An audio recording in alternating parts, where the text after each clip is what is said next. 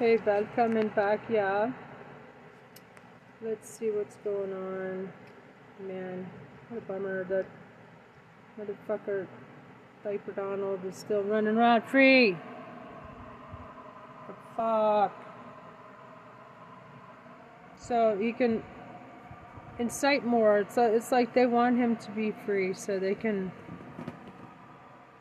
can continue fucking ruining this country. Let's see here. Stream 7 hours ago. Chaos agents. Trump and GOP threaten us all with total chaos. Close it with devastating confessions on live TV. That sounds cool. I'll see here. Former FBI agent Strzok exposes Trump's legal peril. That sounds cool. Trump reaches total desperation as prosecutors something or other. What did I not see? Should we listen to some Strzok? Oops. Chaos agents. Trump and GOP threaten us all with total chaos. This deal from Dr. Squatch is actually kind of a game changer. Dr. Squatch is having a deal right now. Complete chaos on Capitol Hill as MAGA Republicans refuse to fund the government and are in a full revolt against Kevin McCarthy, the weakest speaker of the House in American history. 2 days before the fucking government shut down. Just trying to, Kevin destroy McCarthy's response set the first impeachment hearing against President Biden for September 28th, 2 days before the government shut down the Republicans. Shut down also Donald Trump attacking, quote, liberal Jews on Rosh Hashanah, posting QAnon memes as well, and praising Vladimir Putin. We'll compare that to President Biden at the United Nations, where Biden gave a powerful speech standing up against Vladimir Putin. Also, Rudy Giuliani sued by his lawyers for $1.36 million. Michael Cohen warned you, Duty Rudy.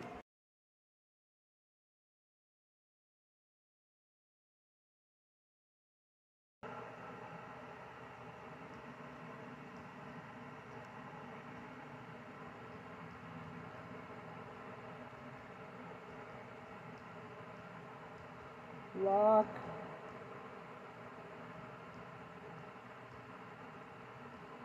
Okay, shut down the Republican Party and lock up insurrectionist, traitor, and terrorist Trump. Giuliani failed to pay his legal bills. I guess Giuliani, being a little teapot short and stout, didn't cut it anymore and didn't pay the bills. Also, Lauren Boebert blames her eccentricity and liberals for her behavior blowing vape smoke on attendees, acting loud and rude and engaging in sex acts at a public theater performance of Beetlejuice in Denver. It's like weirdo fascist Mad Libs. And also Jack Smith got his hands on devastating evidence in the case involving Donald Trump's theft of classified government records. Trump's former assistant, Molly Michael, informed Smith that Trump would use classified documents as a notepad, and he told Michael, you can't make this stuff up. And he told Michael, you don't know anything about these documents after the FBI search. Folks, this is Political Beatdown. I'm Ben Meiselas. Michael Cohen, I don't know. You tell me. Those are real stories. That's what's going on in our country. I mean, this is like a bad episode of South Park. I mean, you can't make this up. He's using he's using classified documents as a memo. In the case involving Donald Trump's theft of classified government records, Trump's former assistant, Molly Michael, informed Smith that Trump would use classified documents as a notepad, and he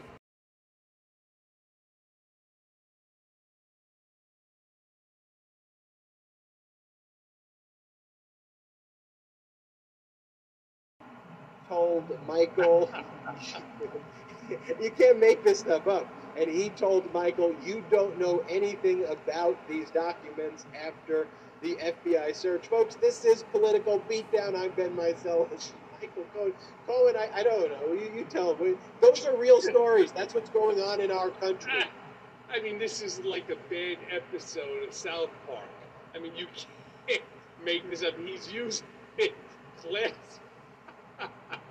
He's using classified documents as a memo pen, a to-do list. I mean, you can't make this stupid as a memo pen, a to-do list. I mean, you can't make this stupidity up if you.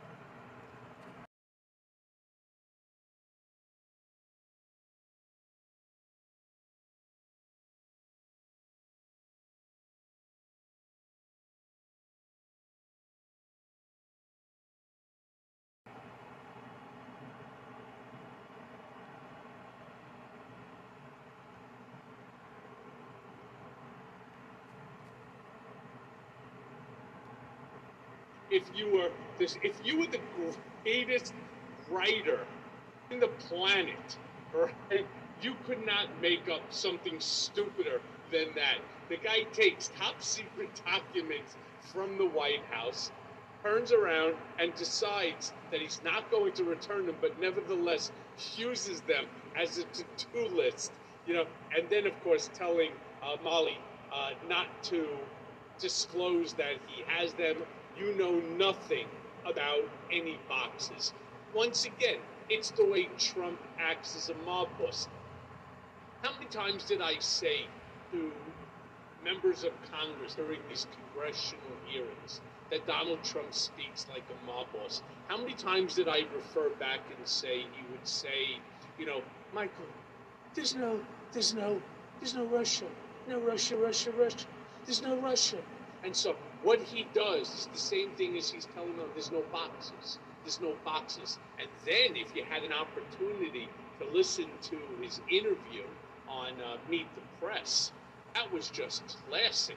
Donald Trump lying, getting caught in a lie, and then trying to spin the lie, where he's talking about the videos. There's no videos. They're mine. I didn't even have to if I didn't want to give them. No. Don't be Donald. Here's the deal. You do have to give them when you are subpoenaed by whether it's Congress, whether it's by a special counsel, whether it's by the court. When you are subpoenaed, you are required by law to turn it over. One of the things, Ben, as so many of the brigaders have been a part of the GoFundMe, and I want to give you a very quick update where we are at. It is truly incredible. Normally, a plaintiff is the one that's pushing a case forward as quickly as possible, but not Donald. Nope. We are now going, and we have another motion before the court in order to get an exact location as to where the October 3rd court-ordered deposition is to take place. We wanted to do it either at the hotel, we wanted to do it at my attorney's office, we wanted to do it at the court, someplace, of course, where, Trump can turn around and say that he's, that he's comfortable, that there won't be any attacks, and, that's the right thing to do, and so we're prepared to do it. Unfortunately, his lawyer, still to this moment, has not provided us with a location or several locations for us to choose from. If not, it will be up to the court to make that determination. On top of that, we received a whole bunch of the discovery documents, unfortunately for Alejandro Brito, who's got a very, very difficult client on his hands. And of course, I know this firsthand. The funny thing with Brito is that they provided documents pursuant to the discovery that's just not complete. And how do I know it's not complete? Because I have a whole bunch of those documents that of the various different congressional hearings, these emails on my old Trump.org email account. Well, I then provided them to my counsel so that they could provide them to the court to show that the discovery that they were required to do as far as, the computer.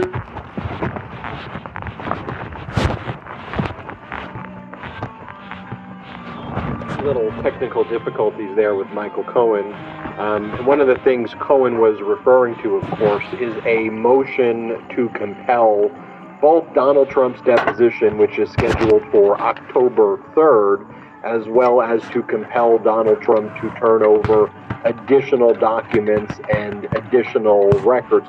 One of the things I wanted to point out as well, and we'll get the update from Cohen when he returns, though, is Cohen compared Donald Trump and the way Donald Trump speaks to the mafia. And the MAGA Republicans, in turn, use that language over and over again. We're joined by Michael Cohen. I want to get you the update in a second, Cohen. Wait, I got to tell you what just happened.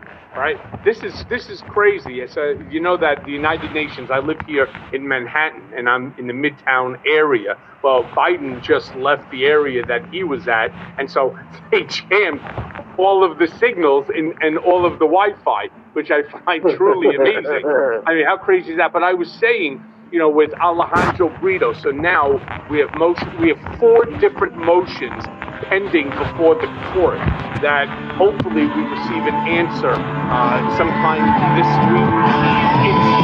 It's just the most amazing thing when a plaintiff is delaying their own case. And of course, you have to understand the reason why he's doing this, because the case is fraught with frivolity and with nonsense, and I certainly believe that the court and anybody that takes a look at this case could see right through this.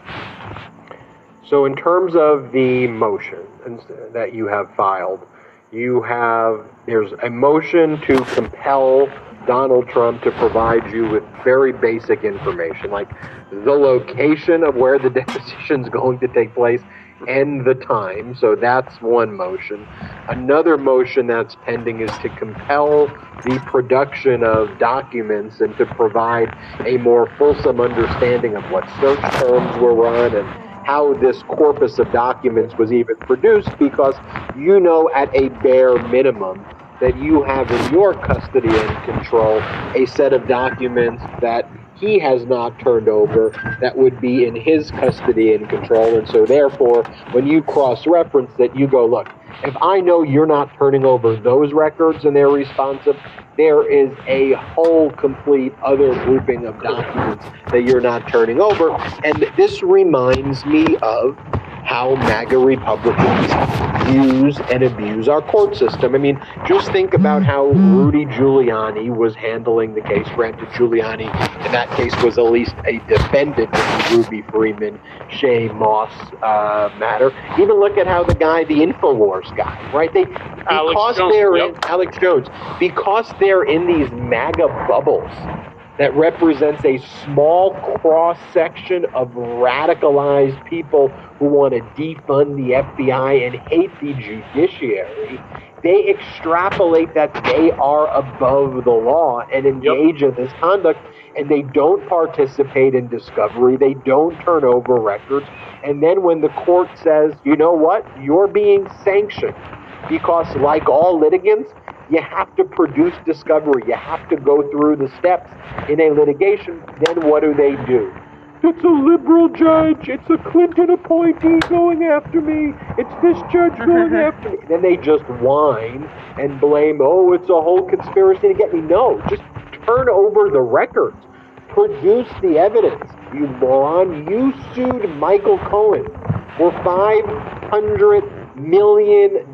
You hauled Michael Cohen into court. You served him where he lives and made him go and have to defend himself. I know how proud you are, Michael Cohen. It was not easy, and we talked privately about it, but I'll breach those private confidences for a moment and just talk about how difficult it was for you to have to come on this show and others to say, I need some money to support my legal defense because I've been sued. And thankfully, the brigaders and other people came through for you. That's not easy for you to have to do that. So you brought on lawyers, you filed a motion to dismiss, you set his deposition, and the whole time in a case he brought, he's been whining and whining. I can't do it. I can't do it. This is good. His lawyer literally argued it would embarrass him and harm his reputation. That didn't work. So they said, okay, well, he's actually going to invoke his Fifth Amendment, where I thought he said only the mafia invokes the Fifth, but he may invoke the Fifth, so they had to call in a criminal defense lawyer. Then that lawyer's daughter-in-law, her daughter's getting married. It was just excuse after excuse after excuse. All it's doing is just, it's harassment. At the same time, each and every one of these motions and each and every one of these court appearances and all of the time that my attorneys are spending in terms of trying to deal with Alejandro Brito, trying to deal with the court in order to get the case moved and the motions heard and so on. It's a financial drain. That's the goal of Trump. It's to bleed out the person on the opposite side in order to send, if not a message to me, it's a message to everyone else. If you go ahead and you speak against me, if you go ahead and you act in a way which I find contrary to my position, I'm going to sue you for $500 million, and you're going to have to do the same thing that Cohen has done, and you're going to have to either figure out how to pay attorneys to appear, how to create a GoFundMe where you have a big enough voice and a big enough vested interest in the outcome of a case as to get individuals to assist and to donate. It's really a horrible thing, for him to have done. I think that the court will ultimately see it that way. And at the end of the day, we will go for sanctions. There's no doubt about that. We should be moving for sanctions as well. Well, unfortunately, to get to the step of sanctions, you have to have the building blocks of what you're doing. And Donald Trump knows that, wants to run out the time and try to drain you of your resources. Cohen, when Biden's motorcade was passing you by, I was referencing how earlier in the show you talked about how Donald Trump fashions himself as a mafia boss, and that's how he acts. That's how the Republican Party acts. And you have Marjorie Taylor Greene, as our government is on the verge of shutting down MAGA Republicans, attacking MAGA Republicans. Here's the message that she is putting out. Freedom Caucus and Main Street are only 2 of the 5 families. It's this cosplay fascism that she is engaged in. Also, she then was walking around. Salty, Salty, you were the greatest. You knew I was going to. I'm so impressed. I know the graphic I'm going to call before I even go there. Then Marjorie Taylor Greene called up. We don't script it like this, so Salty didn't even know I was going there anyway. Marjorie Taylor Greene walking around the house with her list of demands, and here she is with her list of demands. None of the funds made available by a continuing resolution to fund the government, so none of the funds made available by this act may be used to provide assistance to Ukraine. 2, repealing permanent indefinite appropriations for Special Counsel Jack Smith. 3, prohibiting funding for the new FBI bill. 4, prohibiting funding for the for future COVID-19 vaccine mandates. 5, prohibiting through December 31st, 2024, the imposition of a mask mandate on passengers of air carriers or public transit and in educational settings within the United States. And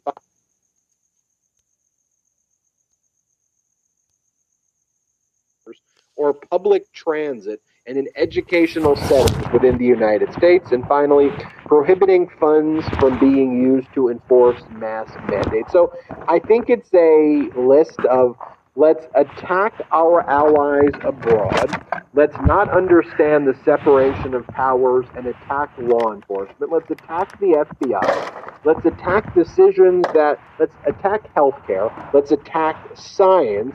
Let's attack decisions that can be made by private businesses. Let's shut Let's down the attack Republicans. decisions that can be made by state and local government. Oh, I thought they were about state rights. I guess that doesn't matter to them at all anymore because it absolutely doesn't. And then let's just attack common sense. That was the list that they are pushing right now. And on that basis, want to shut down the federal government, shut down programs that we all rely on to try to destroy our country for that. You know, what's crazy is if anybody follows President Biden on X, formerly Twitter, he put out a tweet a couple of days ago, and it was very interesting. It's really super interesting. I want our brigaders to listen to this.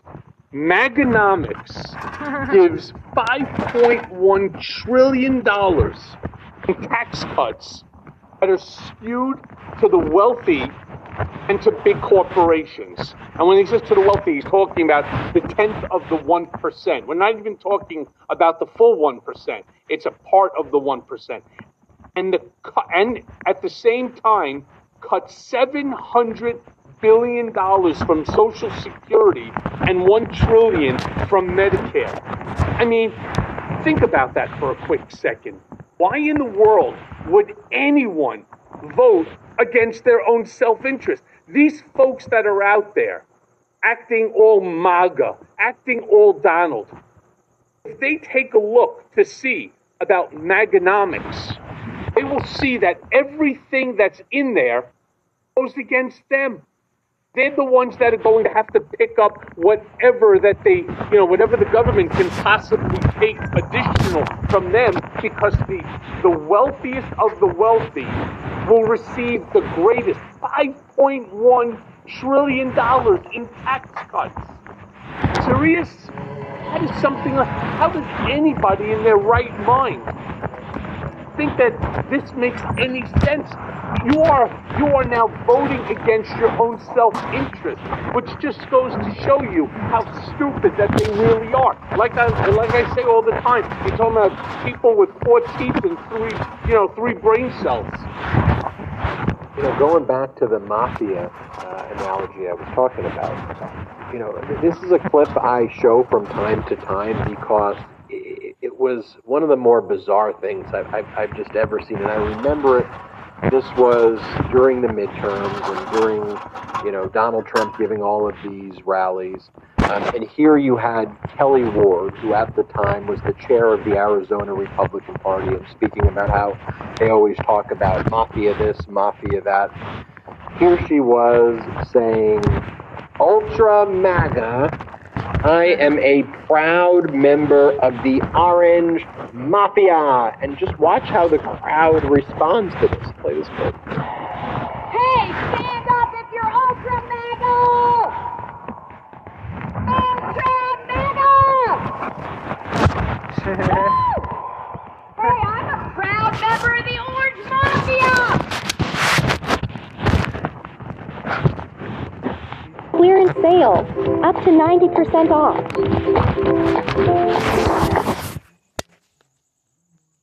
Right.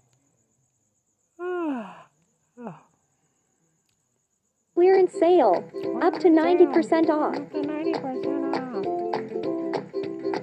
off. Girls. What an So idiot. they use this, and they use this. Seriously, what an idiot. Cohen, that's not someone, to be clear though, that is not someone actually with, the description that you gave.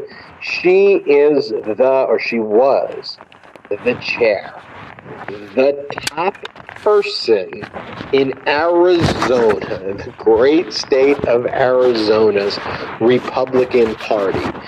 And if you look at other states like that, and we'll show you this after the break in a bit. I'll find this clip too. Like, who is the top Republican in Michigan, for example? And it's Christina Caramo, who gives these speeches and videos how she has these premonitions of possums being eaten by eagles, and therefore it shows the globalists are coming for you, and this is why. And the point and the pushback I always give when people go, oh, Ben, you know, you're from the leftist liberal channel, Meidastouch. I go, what are you even talking about? I said, what we stand for here more than anything is normalcy, is compassion, and our democracy. In fact, and I'm watching that, and this is my constant railing on legacy media, where you see someone goes, I'm the Orange Mafia, and it's like, and you call that conservative. It's like, what the hell is that? Yeah, it's MAGA moron. There's no other way to describe it. Basically, she's looking to fill her coffers off of the back of the Mandarin Mussolini himself, screaming something more ludicrous, more stupid than even Kimberly Gargoyle, right? You know, the best is yet to come. They all have that shrill of a voice. Have you noticed that all of the women that seem to support Trump have that high-pitched shrill of a voice, and they like to scream? And then the men, for example, if you start to look at them either on Threads or X or any other form of social media, every single picture of them, they literally all have goatees, right? They all claim to be former veterans, police, law enforcement, etc., when none of them are. That the whole thing is just a bunch of bullshit. But this is real, because as you said, you're talking about somebody that in Arizona is the top dog that's over there. And for her to make the statements, there is nothing funny about the concept of, MAGA orange mafia. This is not funny. This is the United States government that we're talking about. And rest assured, I don't care how much she screams. I don't care about the handful of applause that she thinks that she got. At the end of the day, there is no way that MAGA orange mafia can succeed, because it literally goes against everything in the Constitution. And we are seeing more and more of the younger people who understand better than we. This new generation of voters understands certainly a lot better than the older generation that think that Donald Trump, white privilege, that this is all normal. The Southern White Christian Coalition values, right? Right to life, impingement upon a woman's choice, a woman's freedom to decide her own body, that these are all okay principles. Well, they're not. And the younger generation, the biggest voting bloc, doesn't see it the way that they do. And that's the important thing, Ben, that political beatdown, Meidastouch Network, mea culpa. This is what we're trying to constantly reinforce to everyone, that this is facts. Facts matter. No more innuendo. And we're going to continue to promote the facts. I mean, don't talk to me about Christian values. What would Jesus do? I'll tell you what Jesus wouldn't do. He wouldn't go to a Beetlejuice, a Broadway show, wherever the hell that Lauren Hobart was, sit there, get, motorboated while giving a tug and rub to her boyfriend who, in many GOP inner circles are more furious about the fact that he's a Democrat than the fact that there were children and other people inside this theater as she decides to play tug and rub inside, and he's sitting there. I mean, this is certainly not the Christian value. And the funny thing is that she's now blaming it on the Democrats. I don't know how she's doing this, but somehow or another, this is all upon the Democrats for exposing it. And she was going through a lot in her life, as if any of us give a shit. Lauren, we don't. Nobody gives a fuck, at least of all not me, right? You sit there, I mean, what are you, a 13-year-old? I mean, these are shit that kids do when they're young, when their hormones are going crazy. Not when you're a member of Congress. And again, you wear that congressional pin, you stupid asshole.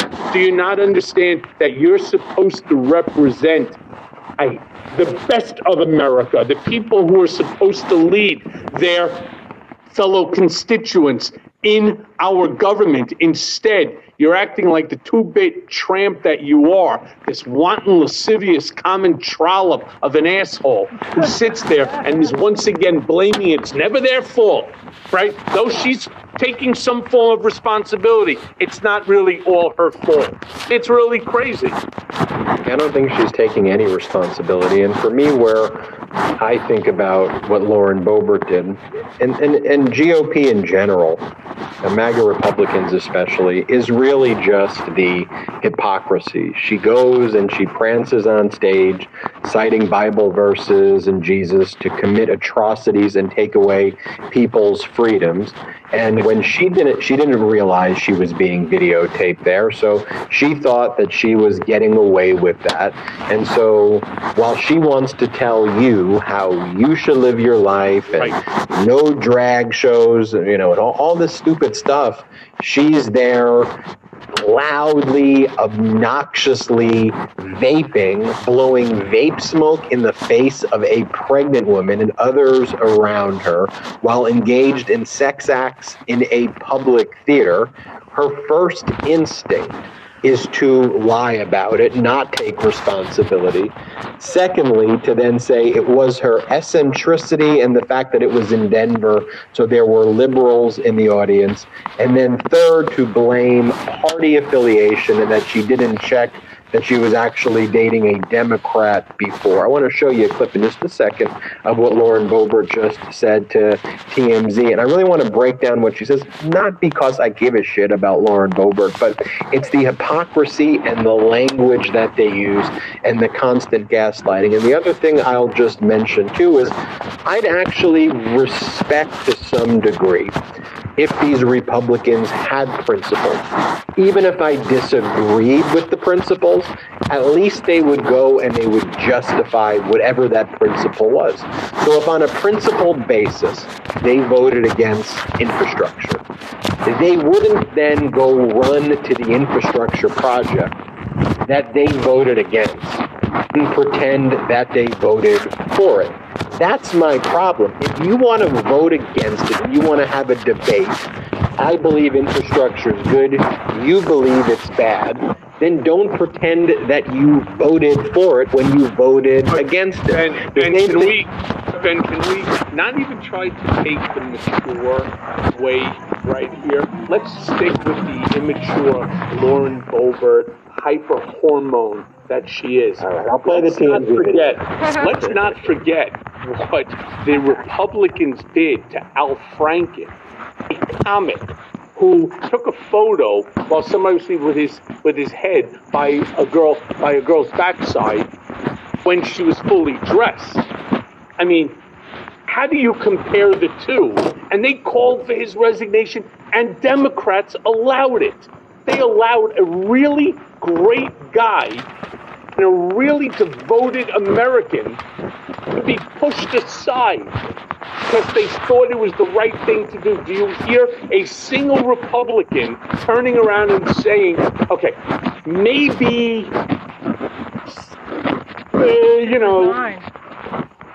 pulling this guy's pud in the middle of a theater in front of women, men, children is probably enough for us to say she should step down?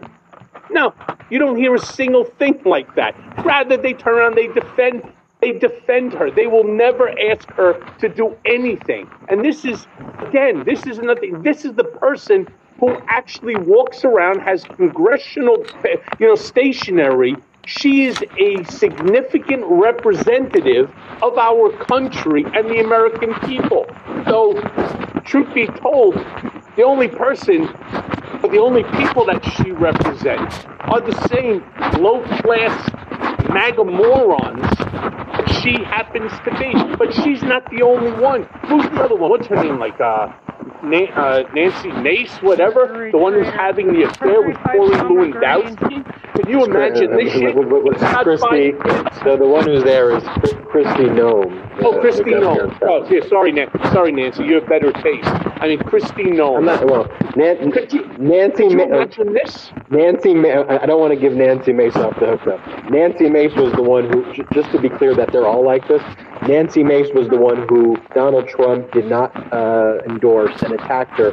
She then went in the midterms in front of Trump Tower, wore a MAGA hat, and said, he endorsed me, he loves me, and then he attacked us. So there's a lot going on. Right. But, I mean, having an affair with Corey Lewandowski, they're both married, they both have, I think, like 5 kids each. This is fantastic. I mean, this is what the GOP stands for. We will tell you how to behave, but don't even think about getting in my way of having, an affair. Would Jesus approve of that? I don't think so, right? I mean, because they are the party of the Bible.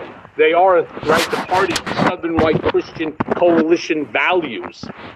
They're full of shit. That's the big problem. And they all need to go. And the big problem is there is no actual real principles. There is no there.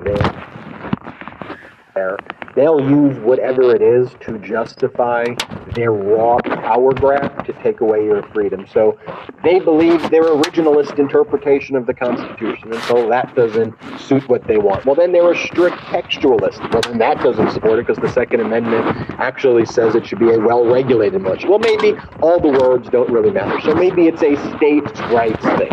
Oh, actually, it's not a states' rights thing. We want the federal government to do abortion bans in liberal states when we want to control women's bodies. So it's a fluctuating scale of no principles that just justify whatever the heck they want to do. But then when we think about it, it's like, who's the there in the Republican Party who would call out Lauren Boebert?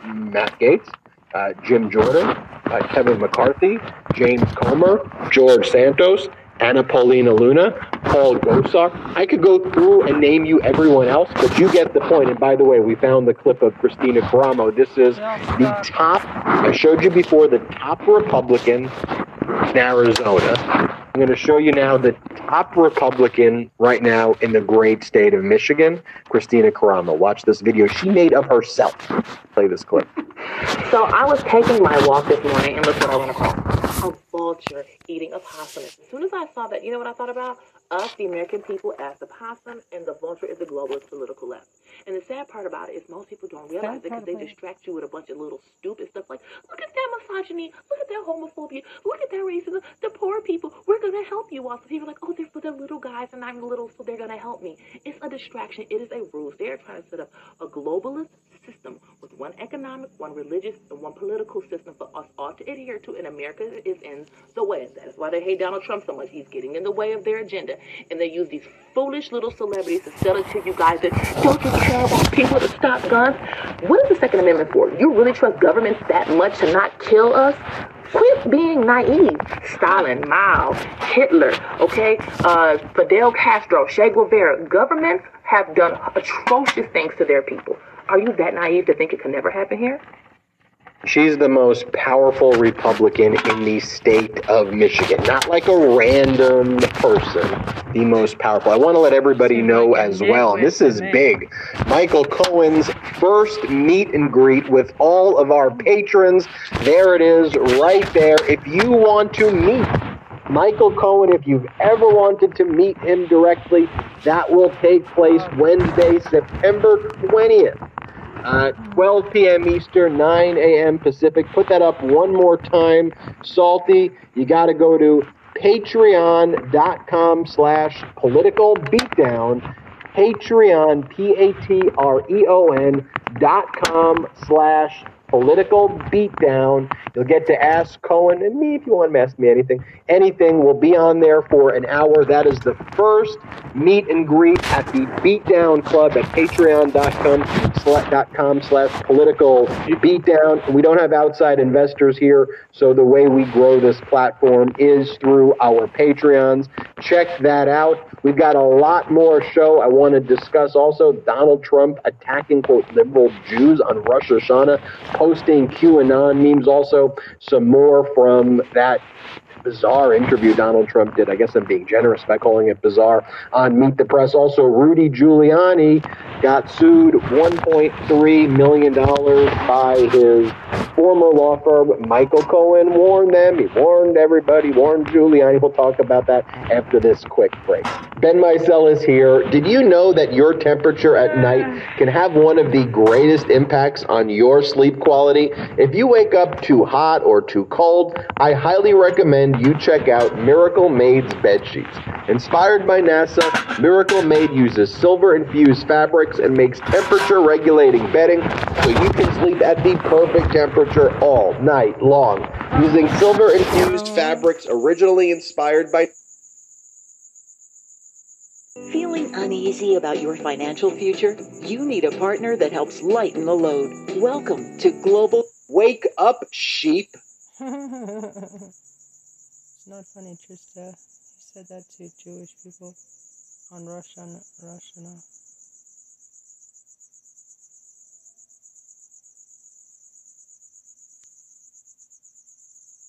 And before we get into it, I think we all have to maybe cut Lauren Boebert, a little slack, her and her, her guy there, what was his name?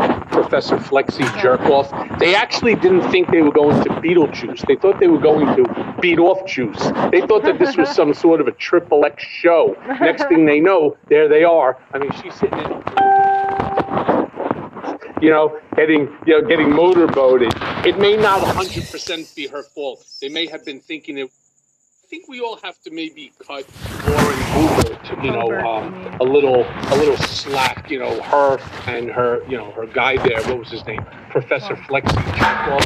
They actually didn't think they were going to Beetlejuice. They thought they were going to beat off juice. They thought that this was some sort of a XXX show. Next thing they know, there they are. I mean, she's sitting in her Hervé dress, getting motorboated. It may not 100% be her fault. They may have been thinking they were going to something else other than Beetlejuice. I'm pretty sure it could be right here. We'll leave that we can leave that to the Patreon.com/political beatdown discussion. I do want to talk about these posts though from Donald Trump, and we it just gets ignored very frequently by legacy media, and I think it's just think about this, and I want everybody out there when I discuss this to imagine if it was President Biden who posted this just once, because the media treats President Biden that if he is not freaking perfect every single day, that it's chaos and disorder and, oh my God, the world's falling down. But Donald Trump, who engages in disqualifying, disastrous conduct every single day, the media normalizes. This is, in the last 2 days, this is what Donald Trump posted on his social media platform. Just a quick reminder for liberal Jews who voted to destroy America and Israel because you believe false narratives.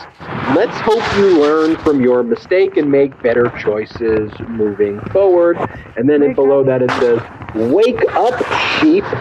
What Nazi anti-Semite ever did this? And then Donald Trump signs this image that he's posting on his social media platform, signs clearly one of the greatest anti-Semites of our time, Trump 2020, and that's how he signs it. I think Meidastouch.com was one of the only media outlets that covered this.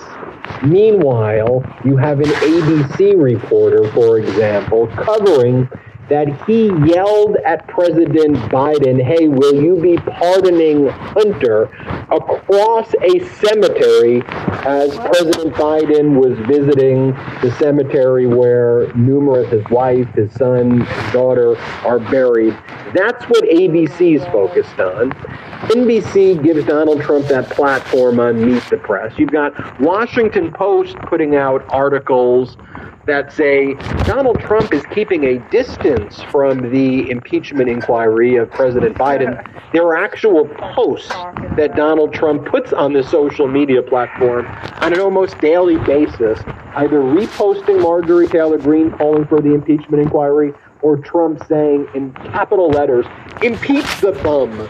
exclamation point. So this stuff is a clear and present danger, and guess what? It's clear and present. It's right there in front of our faces. Too bad Jack Smith ain't got no balls. Look, it's a sad commentary, and we allow the media to do things like this. First of all, whether you agree with everything that Joe Biden is doing, or you agree with most of what he's doing, whatever it is that he's doing it in his belief that it is for the benefit of the American people. Unlike Trump, who only wants to do things that benefit him, not even his family, though they manage to be benefiting pretty well themselves, to boot.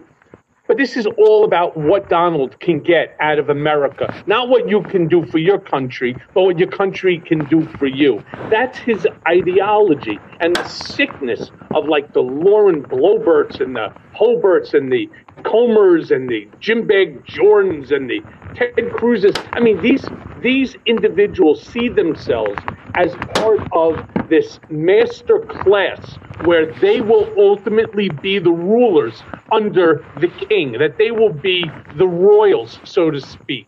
I mean, this is really a very scary time for all of us. But I do want to go because, every show, of course, we have to have our two-finger salute. And nobody, of course, deserves it more than Lauren Blobert. I mean, as she's sitting there trying to,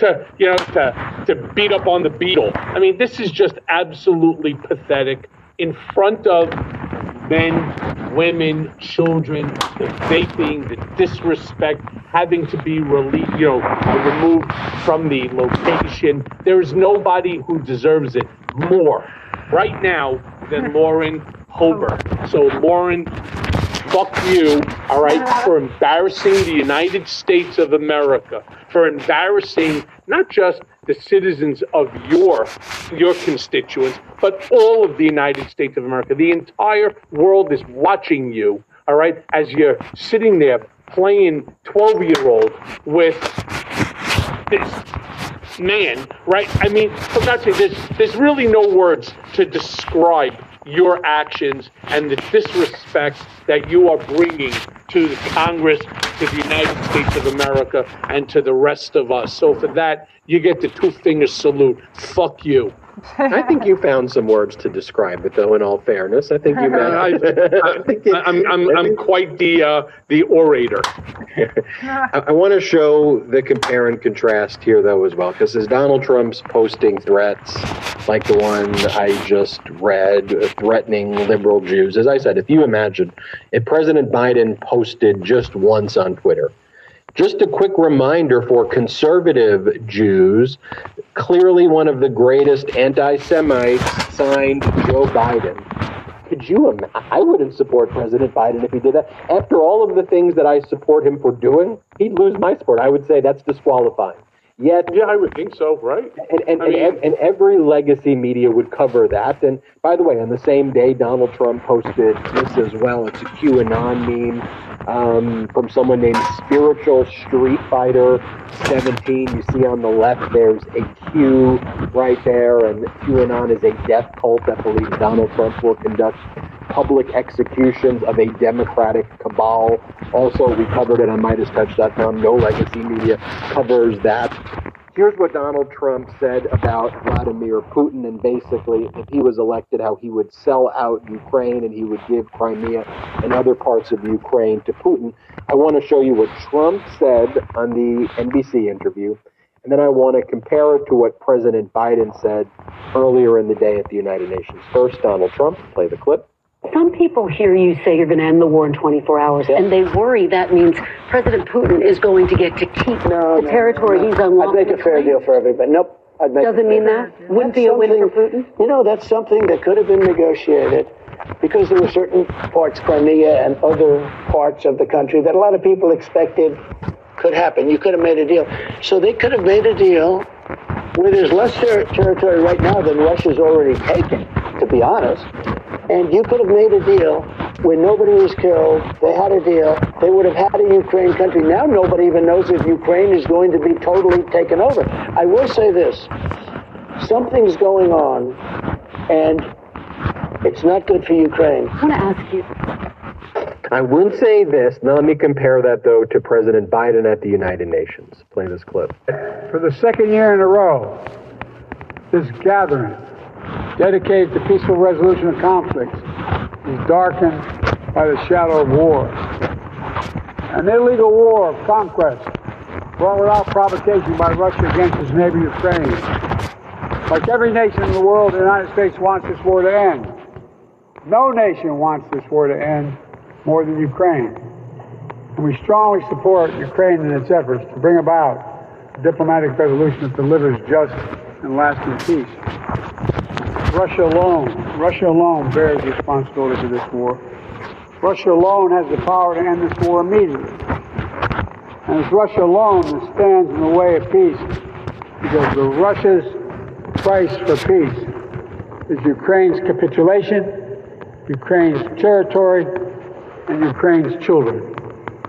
Russia believes that the world will grow weary and allow it to brutalize Ukraine without consequence. But I ask you this: if we abandon the core principles of the United States to appease an aggressor, can any member state in this body feel confident that they are protected? If we allow Ukraine to be carved up, is the independence of any nation secure? I'd respectfully suggest the answer is no. We have to stand up to this naked aggression today and deter other would-be aggressors tomorrow.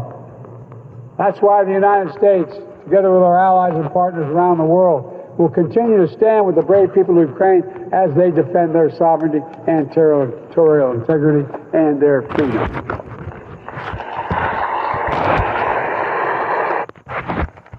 If your business idea is going to require capital to get it off the ground, you might be asking yourself, how the hell do I start? Yeah, how do you start? Pretty good speech.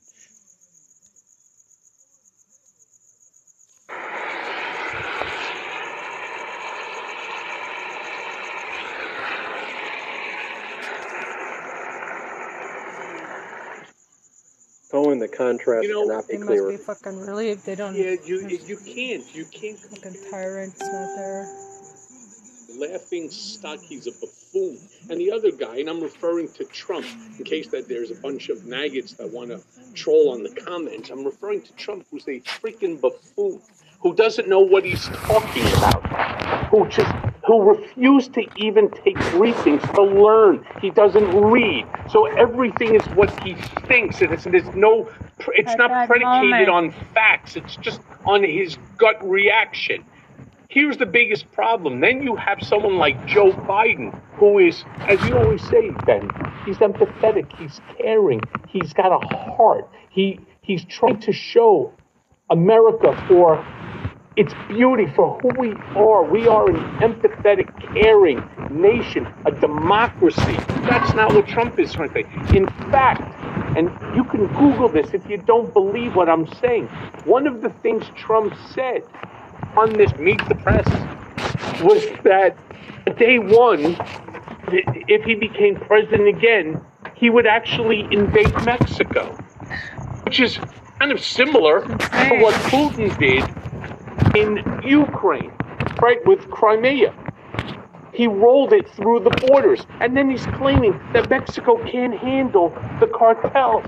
The cartels are really Mexico, and that we would have the right, in order to defend ourselves, to roll our tanks in and to take over Mexico. I mean, do people not see the authoritarian in Donald, the maniacal, monarchical sort of wannabe dictator Führer that he really latent is? I mean, I don't understand how you can, and it's not me saying it. I don't want people for a second to think that this is Michael Cohen saying this about Donald Trump. No, this is Michael Cohen repeating what Donald Trump said to a major news outlet about Mexico. I mean, this is who he is. He's not hiding it. Another thing that he had said in the past was that he wants to rewrite the Constitution. Could you imagine this buffoon trying to rewrite the Constitution in what? In fucking crayons? He's going to turn around and he wants to get rid of the legislative branch and the judiciary, and that all power should lie in the hands of the executive branch. Now stop for a second and think what he's really saying here. Get rid of the judiciary as far as a checks and balance. Get rid of the legislative branch as far as a checks and balance, and put all the power into the hands of the executive branch. Well, here's the thing. He would be the head of the executive branch, therefore he becomes what? King. I mean, that's exactly what he's looking for, and he will redo all of this stuff, in his opinion, by executive order. And thinking that he has control over the Supreme Court in the event that somebody tries to challenge it, but it doesn't matter because he has already executive ordered the loss of the right by the Supreme Court or the legislature in order to stop him. I mean, this is how scary things are right now. And that's why I constantly say it is so important to ensure that you are registered. It is so important to ensure that you pass political beatdown, Meidastouch Network, Mea Culpa. It's so important that you pass this along to your friends so that they could hear from people like myself and from Ben and others that are on the network. You could hear facts and you could hear insiders' information on exactly, because nobody knows Trump better than I. You're hearing from me exactly what's going on inside that head of his. Let me tell you something. It's an ugly, dark dumpster fire. You know, when you watch that speech given by President Biden, intelligent, compassionate, sharp, media is not going to cover it that way, even though that's what is there. I mean, if he was stumbling over his words like Donald Trump did, Donald Trump said that President Biden was going to start World War II. Donald Trump said that he believed he ran against Obama in 2016 and was running against Obama again. Donald Trump said that you knew. Ben, did you hear Donald turn around and say that if Biden wins again, that he's going to create a war that we are going to enter into World War II, a war that you've never, ever want to expect. And so somebody really needs to explain to them that World War II is over and that we won. I mean, this is how little that the man actually knows. And this is the one who is cognitively, in his opinion, genius. Man, he claims that you need an ID to buy a loaf of bread. He wasn't saying sarcastically, he was being serious. I want to read this to you, though, right now, because President Biden, while he's been in New York, he's been doing some fundraisers through his campaign side of things and held a campaign event at Broadway. He was asked some questions, and just so you understand how self-aware he is of the situation and how sharp he is, here's what he said at this event. He says, "A lot of people seem focused on my age. Believe me, I know better than anyone," he said, going on to use his experience as a rationale for his re-election. Quote, "When this nation was flat on its back, I knew what to do," he said. "On Ukraine, I knew what to do to rebuild alliances. When democracy was at stake, I knew what to do," he said. "On the 2020 election," he declared, quote, "we won convincingly, clearly, and without question, notwithstanding court challenges and an insurrection." He said he was running to protect the right to choose and to love who you love. Quote, "I'm running because there are people banning books," he declared. He said across America, hate groups have been emboldened. He vowed, quote, "I will not side with dictators like Putin," adding that, quote, "maybe Trump and his friends will." Quote, I'm running because democracy is at stake in 2024, he said. Donald Trump and his MAGA Republicans are determined to destroy democracy, he said. Quote, I don't believe America is a dark, negative nation. Donald Trump does, he continued. He cited Trump's line, quote, I am your retribution, Trump said. And then Biden concluded by saying, did you ever think in your lifetime you'd hear a president of the United States speak like that? He asked. It's important that we amplify those messages. I know legacy media wants to continue to talk about, oh, Biden didn't perfectly solve every single thing ever. But he's self-aware, he's sharp, and it was the same thing. You remember the debates in 2020 where MAGA Republicans and the media fueled this narrative, oh, he's in his basement. Hey there, what's up, man? Let's hear some Meidastouch. Can't control his lunacy. Completely unhinged Trump has total breakdown in latest posts. I'm Ben Mycelis from the Meidastouch Network. Donald Trump went on his social media platform to threaten Americans, post multiple QAnon memes, tell auto workers, I'm going to make you rich, like the snake oil salesman, con artist that he is, and just post a number of other deranged and disqualifying and dangerous things. I know the media likes to normalize this behavior. We don't do that here on the Meidastouch Network. So I want to show you what Donald Trump's been saying and posting on his social media platform. Then let's compare it to what President Joe Biden has been saying and doing, and specifically on his social media platform as well. As President Biden says, don't compare me to the almighty, compare me to the alternative. And let's take a look. Donald Trump posts, just a quick reminder for liberal Jews who voted to destroy America and Israel because you believed false narratives. Let's hope you learned from your mistake and make better choices moving forward. Happy New Year, with this weird cartoon photo of him. And then it says, wake up, sheep. And then it says something about what Nazi and anti-Semite, and it spells Nazi completely wrong. And then it says, signed by, this is how Donald Trump signs off, with a heart, and it says, clearly one of the greatest anti-Semites of our time, hashtag Trump 2020. Now, could you just imagine for a moment if this was something that President Biden posted?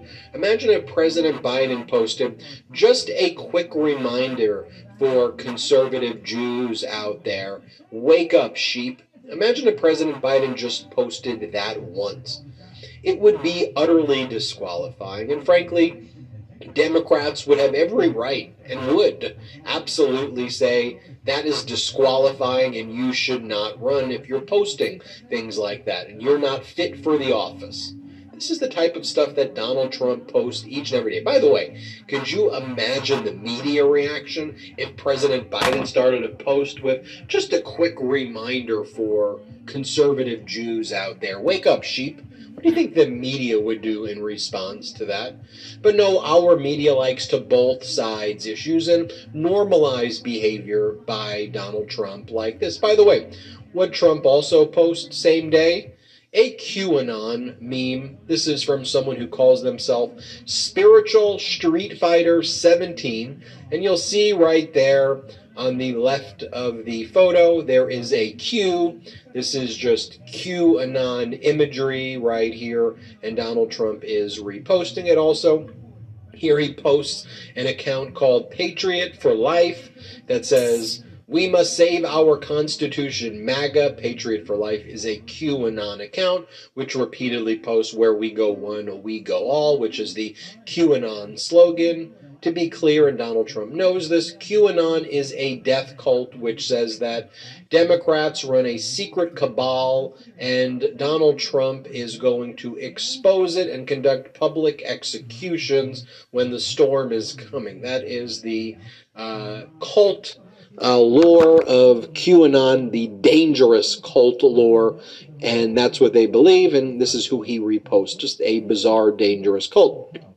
Here, Donald Trump celebrates the victory of Ken Paxton, who was acquitted by MAGA Republicans in the Texas Senate, even though Texas Republicans were the ones who led impeachment in the Texas House of Representatives. 16 MAGA Republicans in the Texas Senate joined together to acquit Ken Paxton because they were told that if they did not vote that way, Donald Trump would post negative messages about them and make sure people primaried them in the next election. So despite the fact that Ken Paxton's own hand-picked aides were the key witnesses against him, conservative Republicans testified against him for his corruption in engaging in a massive bribery scheme, accepting bribes from someone who was employing his mistress and then trying to cover it up by using state funds to settle the case. Despite the fact that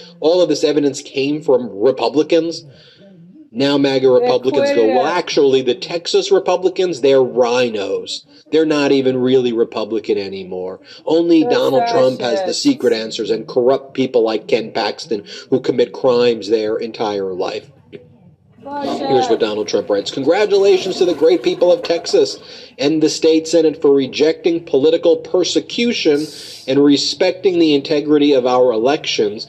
We should choose our elected officials by voting, not by weaponizing government. That is for banana republics and third world countries. Now Attorney General Ken Paxton can get back to work. He's one of the best.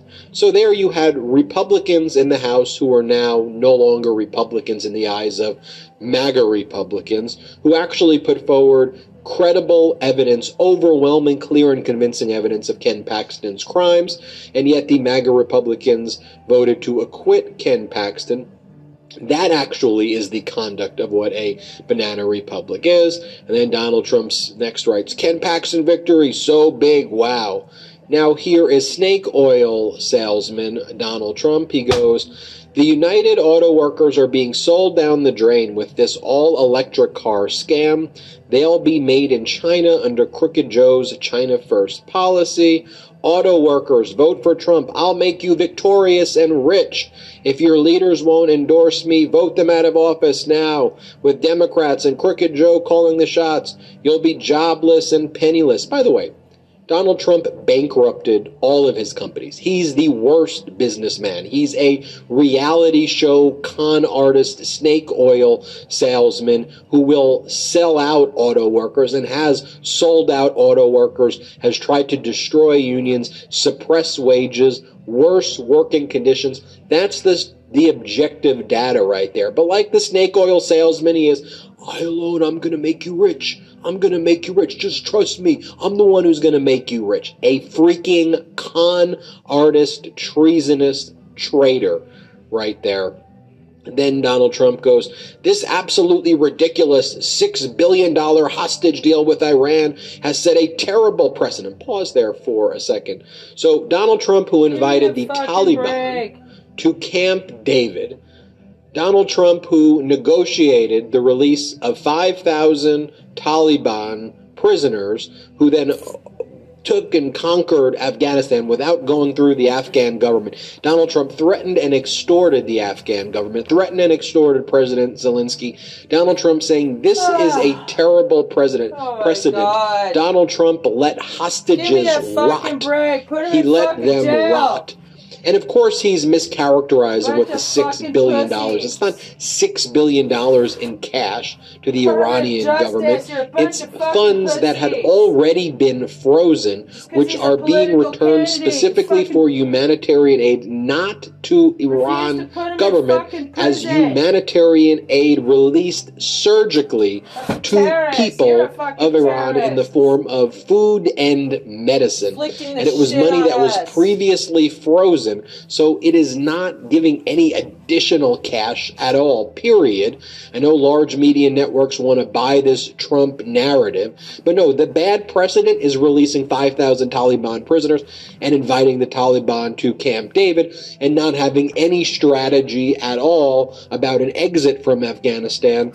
And then President Biden had to come up with the exit on his own after you created this total mess and had no plan of fixing it, like all of your strategies that backfire completely, that actually aren't strategies at all. So this is what Trump goes. The absolutely ridiculous $6 billion hostage deal with Iran has set a terrible precedent for the future. Buckle up, you're going to see terrible things start to happen. The only person who has all of the secrets is Donald Trump, and he goes, USA has become a laughingstock all over the world. You know, the ultimate irony is Trump was a literal laughingstock at the UN. Remember when Donald Trump spoke in front of the UN? People laughed in his face. People laughed at America. Everything with him is projection and confession, and that's why he always says, oh, you're going to make the laughingstock, because he's a laughingstock. He is an embarrassment to our Constitution, an embarrassment to our great nation. And here, Donald Trump, I guess, confesses to more crimes. It turns out that my financial statements show a worth which is substantially more than I show the very well-represented and highly sophisticated financial institutions. Okay, dude. They're supposed to be accurate financial statements.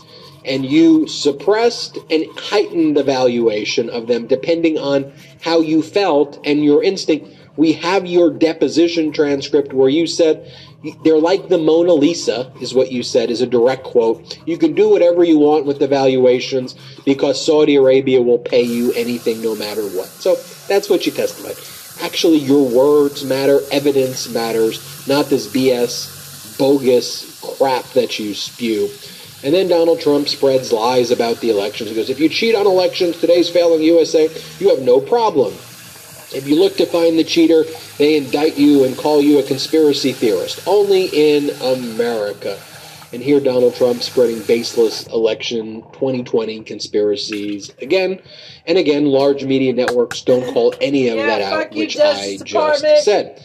Instead, large media networks have things like this that they post. Here was the CNN story about Iran.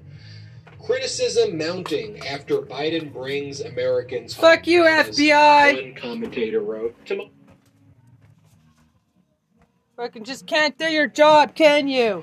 Bunch of fucking pussies. From CNN. Is President Biden fixing too many roads?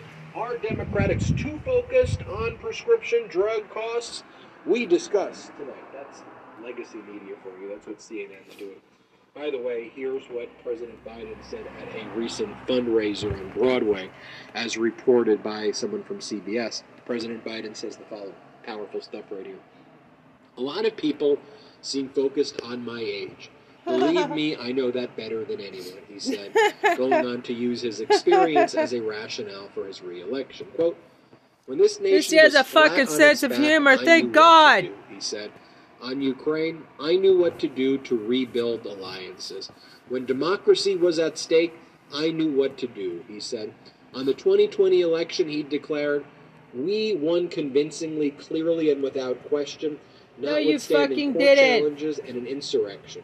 He said he was running to protect the right to choose and to love who you love. Quote, I'm running because there are people banning books, for a second. He declared. He said across America, hate groups have been emboldened. He vowed, quote, I will not side with dictators like Putin, adding that maybe Trump and his friends will. Quote, I'm running because democracy is at stake in 2024, he said. Quote, Donald Trump and his MAGA Republicans are determined to destroy democracy, he said. Quote, I don't believe America is a dark, negative nation.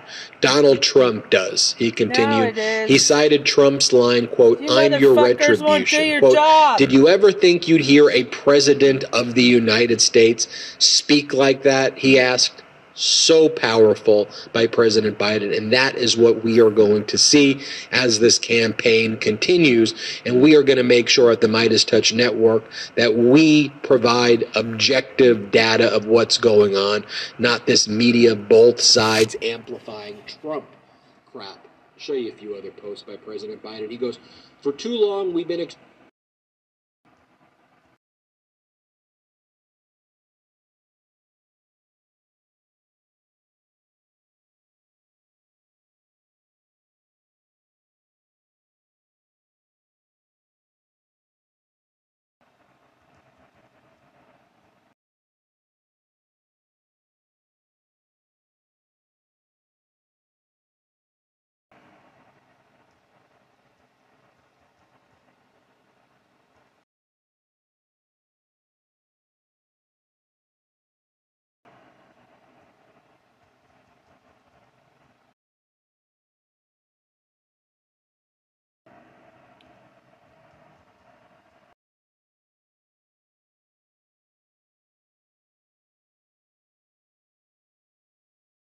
incite more insurrection and terrorism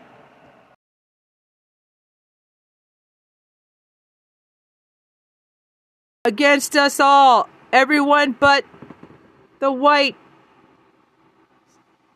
nationalist Christian supremacists.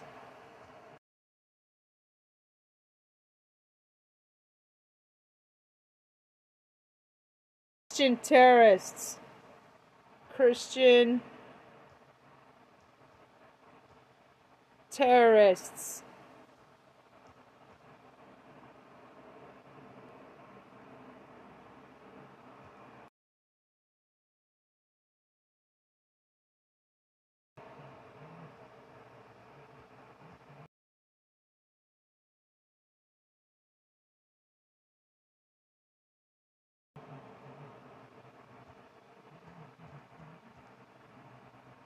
Okay. He said, as presidential candidate myself, I find it absolutely outrageous that the Justice Department and FBI absolutely refuse to do their jobs.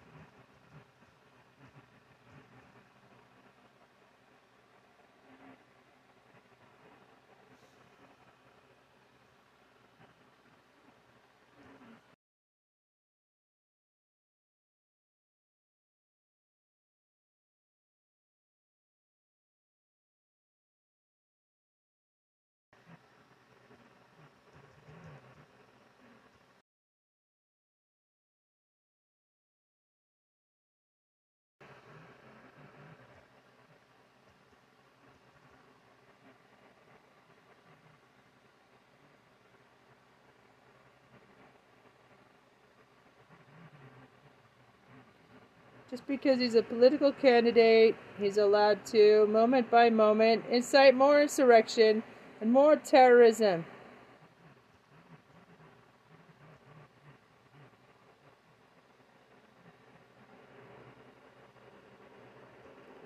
against everybody but the white nationalist supremacist Christian terrorists. He must be extorting our government with all those national defense secrets. He's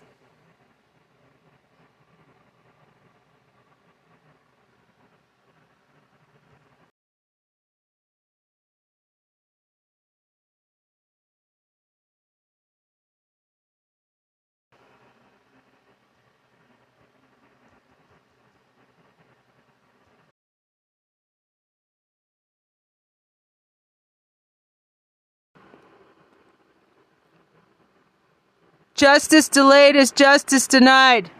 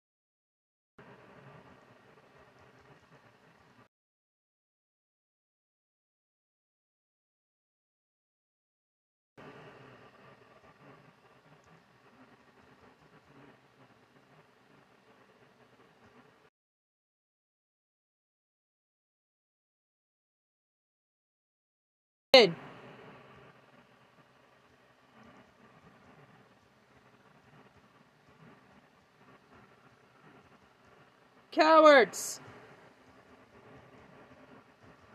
They're killing us! Killing us! Literally.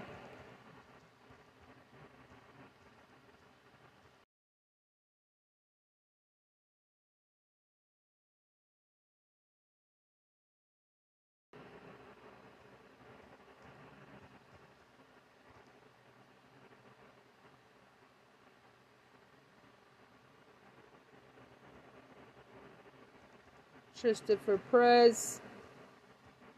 Trump for prison. Supporting jobs, we're not doing that anymore.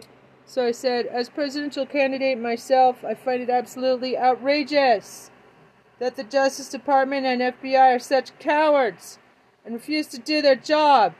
Lock up the most pernicious traitor we have ever seen, and all 160 plus GOP traitors in the Congress who took part in the January 6th insurrection. Do your damn jobs or you're fired in advance. Just because he is a political candidate and former president, he is allowed to moment by moment incite more insurrection and more terrorism against everybody but the white nationalist supremacist Christine terrorists. Must be extorting our government with all those national defense secrets he's still holding in his toilet because the Justice Department don't do its damn job and get a search warrant for the rest of his properties. Law enforcement is an effing disgrace in this country. Justice delayed is justice denied. Even the judges refuse to do their job. He's constantly breaking the terms of his release. They refuse to haul him in and put him in jail pre-trial. Even cowards. They're killing us. Literally, I condemn the cowardice of the U.S. government and the Biden administration. Christopher Prez, Trump for prison.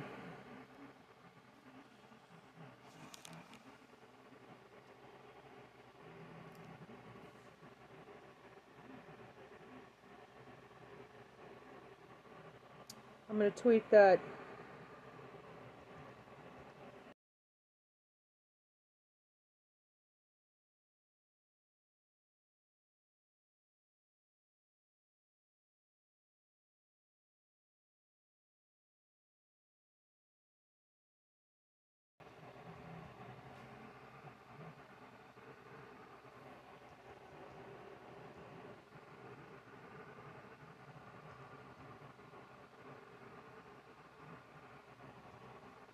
Because I condemn the cowardice of the U.S. government, the Biden administration,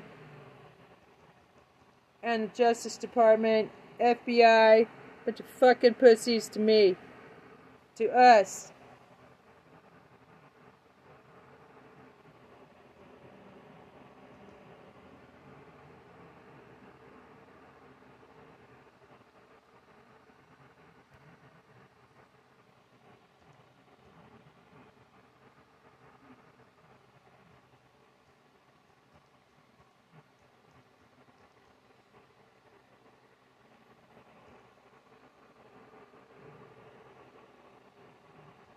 Fucking U.S. Congress.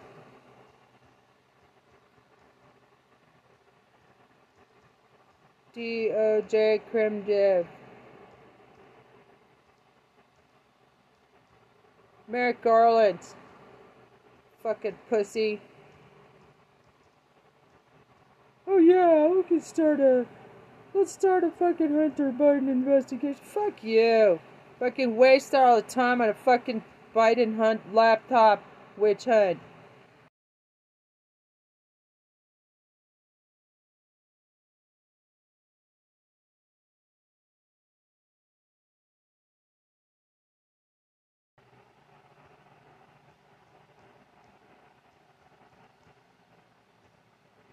Fuck you.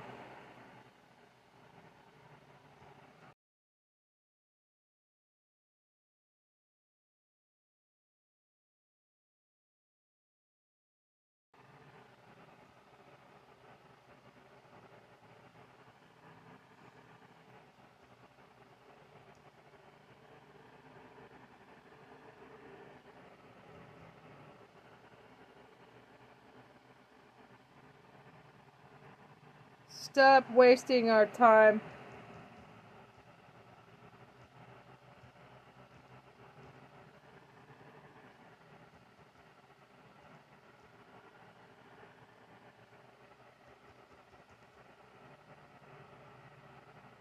Taxpayer money on Hunter Biden laptop witch hunt. Fuck you. Stupid asshole.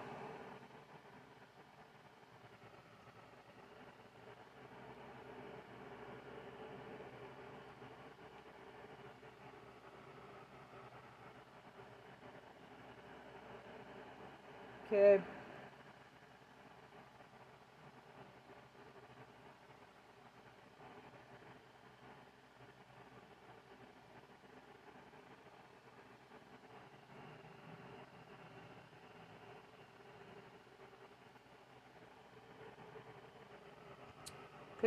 I condemn the cowardice of the U.S. government, Biden administration, Justice Department, FBI, bunch of cowards, all of you. White House, U.S. Congress, Criminal Division, Merrick Biden, fuck you, wasting our time and taxpayer money on Hunter Biden laptop witch hunt. Do your damn job, you're all fired, even Jack Smith. Fucking idiots.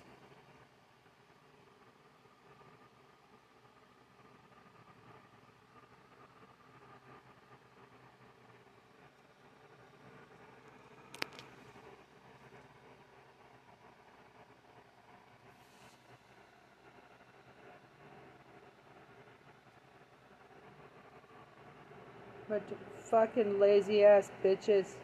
As the streak seen across the sky, now seen around the world. This, as our 8 News Now investigators confirm, Metro actually set up cameras at this home where a family called 911 claiming to see aliens in their backyard.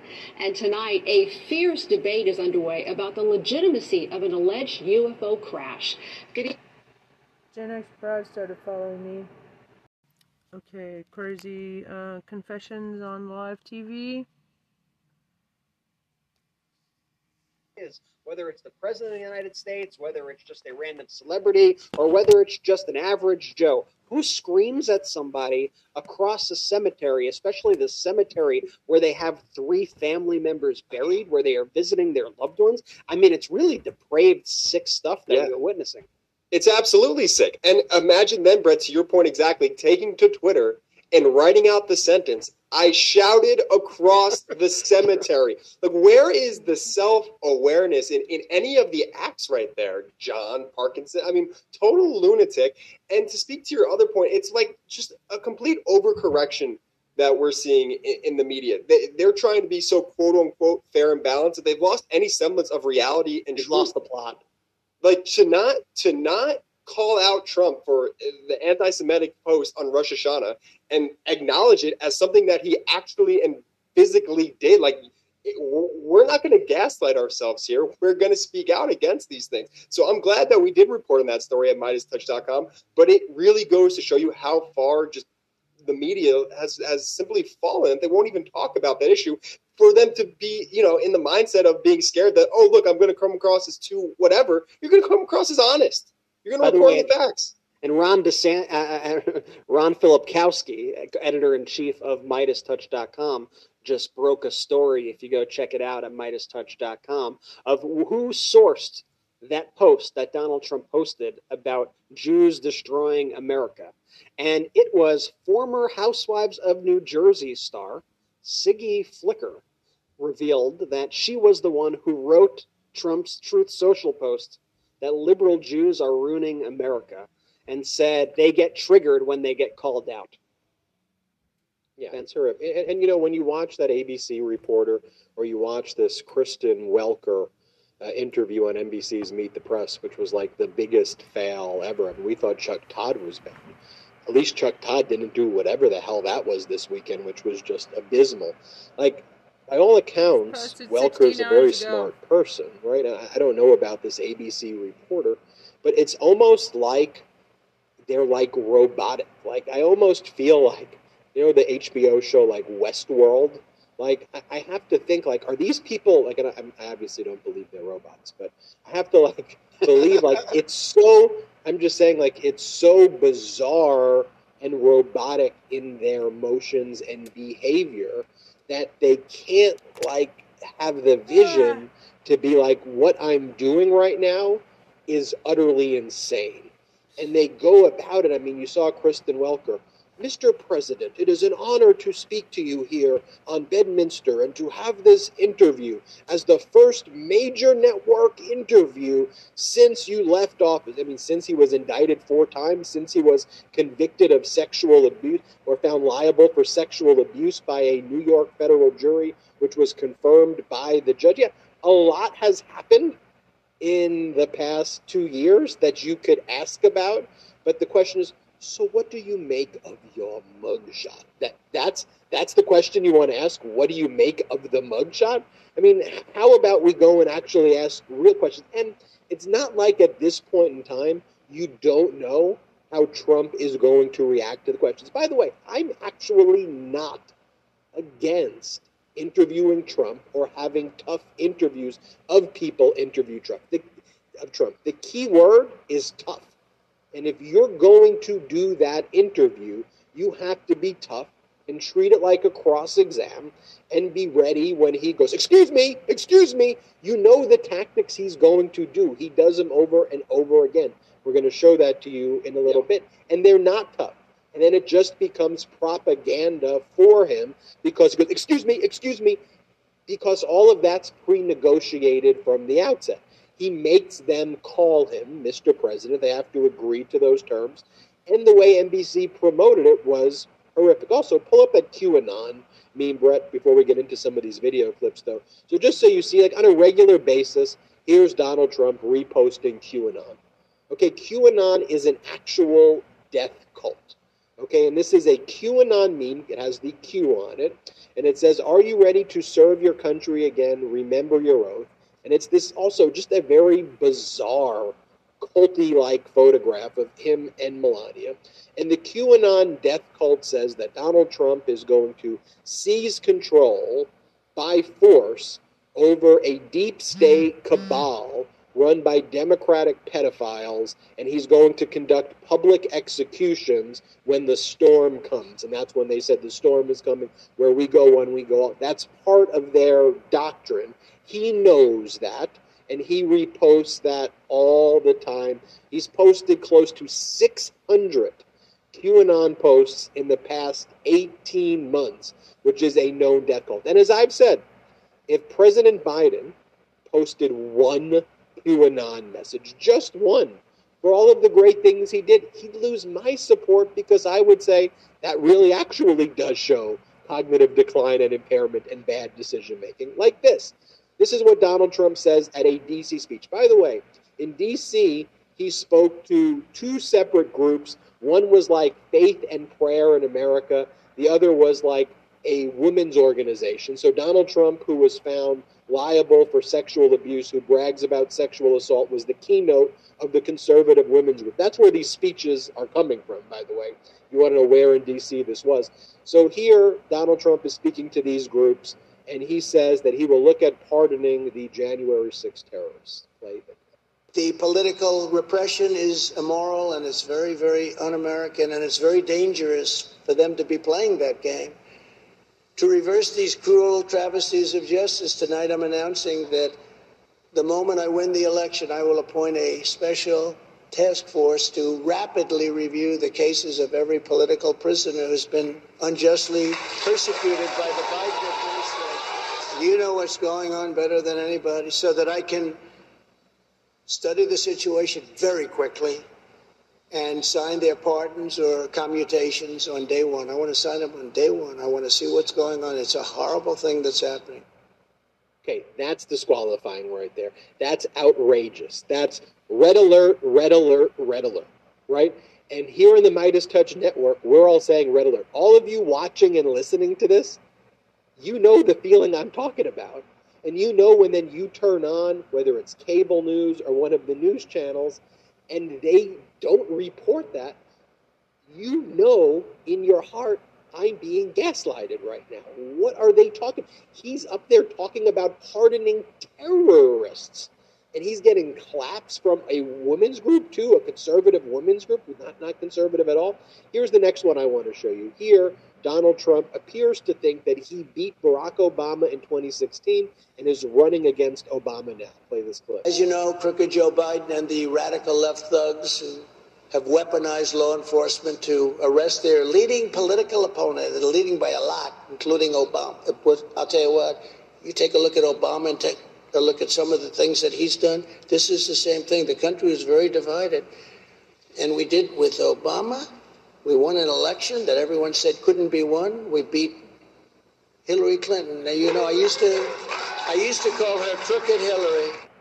I mean, what in the world is that? By the way, if you want to keep seeing what real cognitive impairment looks like, here it is where Donald Trump says that President Biden is leading us into World War II. Play the clip. We have a man who is totally corrupt and the worst president in the history of our country, who is cognitively impaired, in no condition to lead, and is now in charge of dealing with Russia and possible nuclear war. Just think of it. We would be in World War II very quickly if we're going to be relying on this man, and far more devastating than any war. There will never be a war. If that happens, there will never be a war like this. It will obliterate everything there is, everybody. Okay, genuinely, what the hell is that? What the fuck? Sorry. Well, we didn't add the music. I want to be very clear that he plays that music at his rallies, and I think it is like the QAnon theme song that he's playing, and he does this weird like hypnosis section. Was that your first time seeing it, Jay? I was watching Jordy's face in the background, and Jordy's jaw was on the floor. Like, did he add something to this? Oh my goodness. It couldn't be crazy. That right there should be played like, look at this insane cult leader who is like hypnotizing his followers, saying the most deranged things over his cult music. Should we get some cult music? Should we get some Trump music to say things over? And so here's we have the music ready to go. That was impressive. So okay, play the music. That Ben is the favorite brother, or Jordy is the favorite brother, but no, Brett is the favorite. I'm going to show you a video of Donald Trump believing that you need voter ID to buy a loaf of bread because Donald Trump is a complete and utter idiot, and he really shouldn't be anywhere near proximity to power. Yet Kevin McCarthy. The music's freaking me out. I was getting into it a little bit. Yeah. No, we should end all of our shows like that. play the clip of Donald Trump saying you need voter ID to buy a loaf of bread. Play this clip. Bad at policy. They have no idea what they're doing. They have open borders. They have no voter ID. They don't want voter ID. I saw on the television one of these characters. There shouldn't be voter ID. Now, you have voter ID to buy a loaf of bread. You have ID to buy a loaf of bread. You have everything. You have pictures. You have voter ID. You have a man voter ID who thinks that you need voter ID to buy bread. Okay. All right. He thinks to go to the store. When's the last time I would like this loaf of bread. Crazy. So you go from there. Your voter ID. you go there, and then let me show you. This was the NBC headline leading into the Meet the Press interview. This was the headline. Trump wants to bring the country together on abortion. Both sides are going to like me. The former president who nominated 3 conservative Supreme Court justices who overturned Roe v. Wade wouldn't say whether he prefers bans at the state or federal level. So the headline NBC, Donald Trump is the one who is the biggest factor in overturning Roe v. Wade.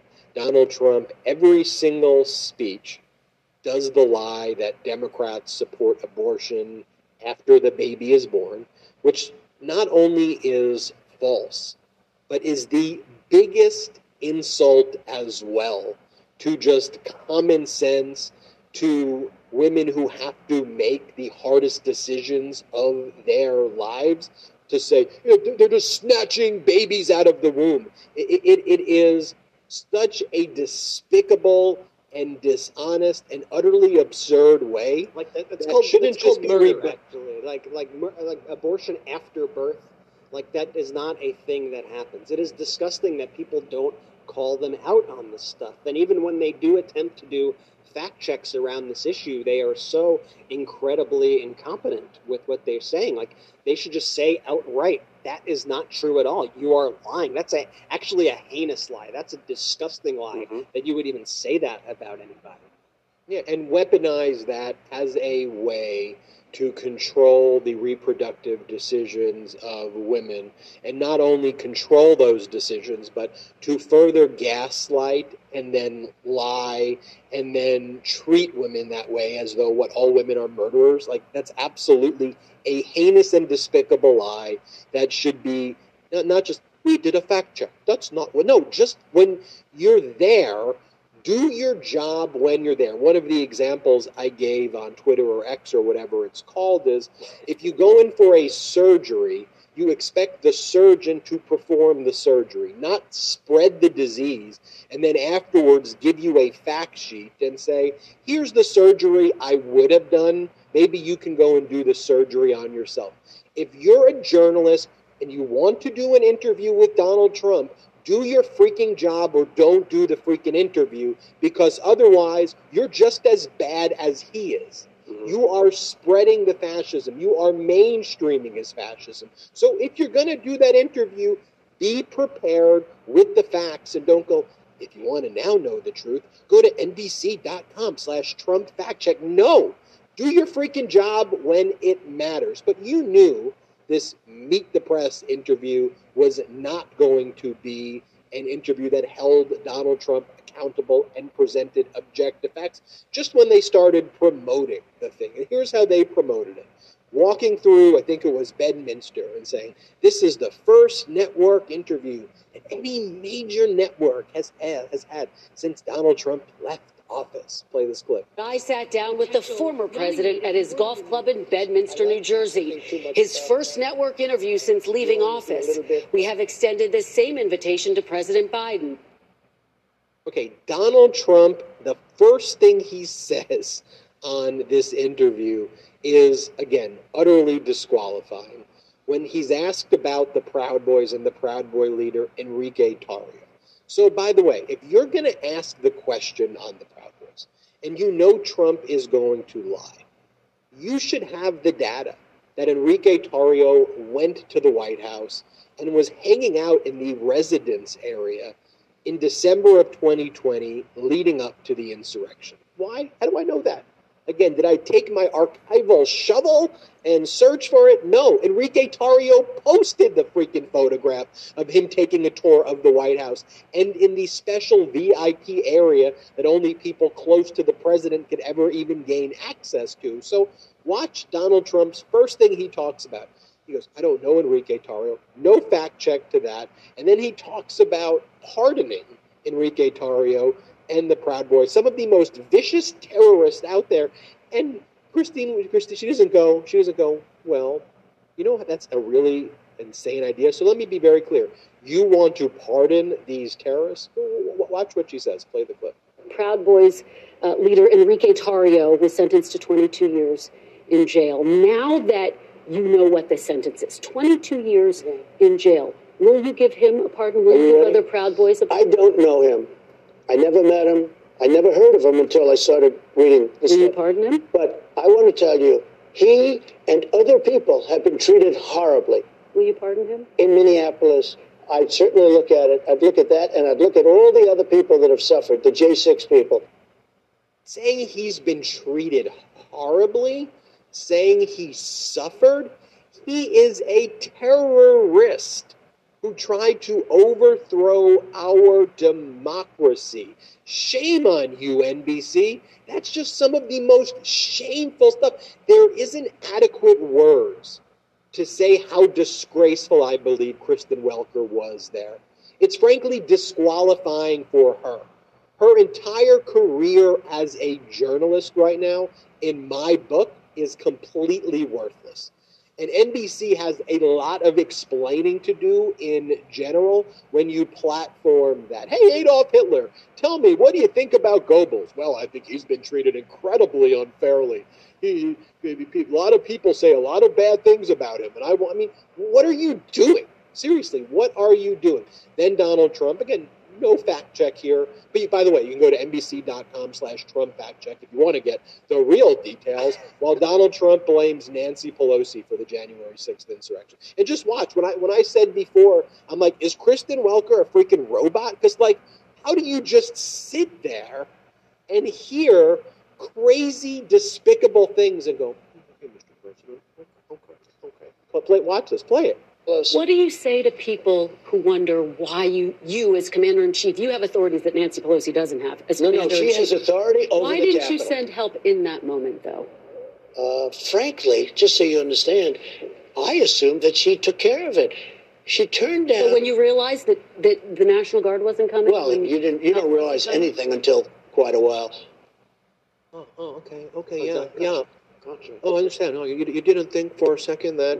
I mean, how about the fact that that's just really, I would say really, just to be very clear, you are saying that you have no accountability for January 6th, and it is Nancy Pelosi. And then maybe you go in and you say, by the way, is it your claim right now, because you should know your facts if you're doing this interview, that you sent 10,000 National Guards? Is that what you claim?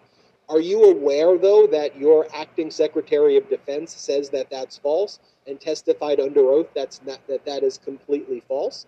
So is your Secretary of Defense lying to the January 6th committee? By the way, why didn't you speak before the January 6th committee? I mean, why don't you ask questions that you are able to, provide a real-time fact check as well about? Also, right here, she just lets Donald Trump talk about how, look, a lot of right-wingers, they've written books. They've written books about the election being rigged. So that means it's rigged. Here, play this clip. You know who I listened to myself? I saw what happened. I watched that election, and I thought the election was over at 10 o'clock in the evening. You were listening to your instincts. My instincts are a big part of it. That's been the thing that's gotten me to where I am, my instincts. But I also listen to people. There are many lawyers. I could give you many books. There are books that are written on how the election was rigged. There are numerous books that were written on how the election was rigged. Just to be clear, were you listening to your lawyer's advice or were you listening to your own instincts? I was listening to different people, and when I added it all up, the election was rigged. There are books that are written. Were you calling the shots, though? In fact, Molly Hemingway wrote a great book. But were you calling the shots, ultimately? Excuse me. Molly Hemingway was highly respected and great. She wrote a book, a best-selling book called Rigged. You know what you do there? When he goes, excuse me, you go, no, excuse me. Aren't you aware that you hired two separate consulting firms that you paid each basically $1 million, who told you that there was no fraud capable of overturning the election, that they presented those results to you, and those were your two consultants. You got two expert opinions. Isn't it also true that this lawyer, that they all say that there was no fraud capable of overturning the election, and that your team was called Team Crazy? Are you aware that that's what your lawyer said? So are you saying that all of your lawyers, all of your advisors, are all part of a massive conspiracy, and you're the only one who has the answer? Let me ask you another question. No, excuse me. Mr. Trump. Excuse me, let me ask you some other questions. So, were you hiding your evidence from the 70 courts that you went in front of? Was it such a secret that when you went in front of judges you appointed, you didn't show them your own evidence? Or were they part of this deep conspiracy as well? Excuse me, that's what you do, or you don't do the freaking interview. If you can't do what I just did, then don't do the interview. It's fine. Not everybody's cut out to do an interview like that. But when your response is, were you in charge? Were you in charge? So it was your instincts. What is that, for real? By the way, the book that he's referencing also wasn't even released until October 2021. So, it's a bald-faced lie to begin with. The entire premise is absolutely shot. And he did have a big mess up here, though, Trump. Trump said something that has contradicted his lawyers. Trump said something that really blew up what I feel like is one of his main legal arguments, where he wants to be able to go to court and his attorneys want to be able to argue, oh, Donald Trump was just following the advice of these constitutional scholars. He had all of these lawyers around him that were giving him this advice, and Donald Trump was just listening to the lawyers. That's all. You can't fault a man for listening to his legal advice that he's getting from his attorneys, right? And, well, Donald Trump completely torpedoed that entire argument in this segment. Were you calling the shots, though, Mr. President, ultimately? As to whether or not I believed it was rigged, sure. It was my decision, but I listened to some people. Some people said that. Like guys like Bill Barr, he was a stiff, but he wasn't there at the time. But he didn't do his job because he was afraid. You know what he was afraid of? He was afraid of being impeached. He was petrified to be impeached. And how do you not get impeached? Don't do anything. And then you focus it on, so just to be clear, Donald Trump, Bill Barr was in on it too. So let me get this straight. I just want to understand. But you have to listen to what he's saying. And Brett, do we give her credit for asking an open-ended question and him responding like the complete moron that he is? I would be impressed if when she heard him talk about Bill Barr, I want to pause you there, Donald Trump. So explain this to me. So Bill Barr, who was pretty close to you, are you saying that Bill Barr, would you believe Bill Barr is a traitor? Do you believe Bill Barr was working with the deep state cabal to try to overturn whatever you had planned and that Bill Barr was in on it? Also the judges, also your lawyers. So who knows? Who has all of the... you can do this in an intelligible way, and that's where she completely failed. I want to let everybody know as well that on our Patreon, we are going to do an after show. And on that after show, lots of people want to know how we run the network, how we do the videos, how we record them, our system. Lots of people want to know, who is this Salty? He still will be mysterious, but we can tell you a little bit more about him. But we will give you some of the mysterious Salty figure. But we'll talk a little bit about our operations and how we run things, what some of the goals and plans are. And the after shows we've been doing have been, I think, just so much fun. The last one, we did my origin story and my background, which was an exclusive after show. We did Brett's, we did Jordy's, we did Karen Friedman, Agnifilo, we did Michael Popak. All of that's on the library of exclusive content. And we don't have outside investors on the Meidastouch network. We have outside advisors. We don't have outside investors on the Meidastouch network. So the way we build the network is fun ways like the emojis here and separately the Patreon. So if you're sick and tired of legacy media, let's build this thing together. I don't want investors interfering with our operations. So let's just focus on building this as a community. And that's one of the ways we can do it and grow this thing organically. And you already saw we built Meidastouch.com with the memberships and with Patreon. We were able to utilize that as in some of that to be able to grow Meidastouch.com with some of the best editors and writers, I think, in the game. I love Meidastouch.com. Go to patreon.com/Meidastouch, patreon.com/Meidastouch. Make sure you spell Meidastouch correctly, Meidastouch. patreon.com/Meidastouch. When we come back, I want to talk about the chaos on Capitol Hill caused by MAGA Republicans as Marjorie Taylor Greene plays cosplay mafia about the 5 families. Lauren Boebert talks about how her eccentricity caused her to engage in whatever that unfortunate conduct was. I also want to talk about President Biden's negotiation of the release of 5 Americans wrongfully detained, how that is being misreported and distorted as part of, I think, the media disservice that unfortunately is taking place. We'll talk about that and more after this quick break. This episode of the Meidastouch podcast is brought to you by Manacora Honey. Now, when I say the word honey, you might be thinking of that stuff that comes in the plastic bear-shaped bottle at the supermarket. Well, this is nothing like that. Manacora makes Manuka honey, a super honey that comes from New Zealand where the bees only feed on the nectar of the Manuka tea tree, making something that's rich and with a creamier texture that's unlike anything you've ever had before. You can use it just like honey you're used to, but Manuka honey is super because it also contains unique antioxidants and prebiotics, as well as a natural antibacterial compound called MGO that only comes from the nectar of this tea tree. These nutrients support optimal immune and digestive health, so it's a win-win. You can continue to use honey, natural social media platform over the past few weeks and see his posts. So this is what he posted like 3 weeks ago.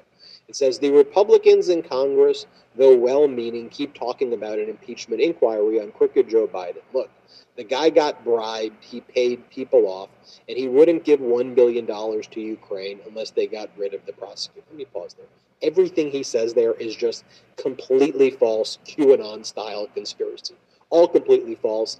And in fact, Republicans say there's no evidence about that, other than like Marjorie Taylor Greene and just kind of right-wing nuts like that.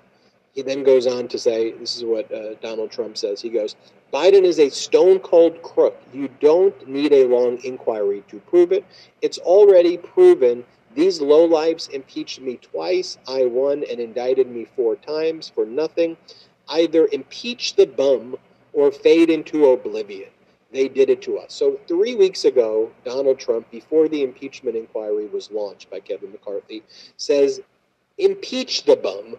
And the Washington Post story is, Trump keeps distance from impeachment inquiry. Impeach the bum. It's pretty subtle, to be fair, to the Washington And then Post. he keeps reposting things by Marjorie Taylor Greene, in addition to posting a photo of himself with Marjorie Taylor Greene the day before the impeachment inquiry was launched, and Marjorie Taylor Greene saying things like this. Our country deserves for Congress to vote for an impeachment inquiry for a very important reason. Here's why. And Donald Trump reposts that, and everything she says after that is all false. Donald Trump reposts her saying, we are going to drag Biden and everyone who covered up his crimes through the headlines day after day, month after month, and prove to the country the entire Democrat Party, again, they can't say Democrat Party, is corrupt and can't be trusted. Traitors, liars, all the other stupid language that she uses. So we're going to drag Biden. Our country deserves a vote for impeachment. Impeach the bum. And the Post story is Trump keeps distance from impeachment inquiry. So if you're that intellectually lazy and that is what you write, I have to assume either you're just the worst at what you do, because that wasn't rigorous, what I just did. I'd love to claim it was, and that I'm the greatest researcher and I found this. But I don't think you're the worst. And I think it's something a little more sinister, unfortunately.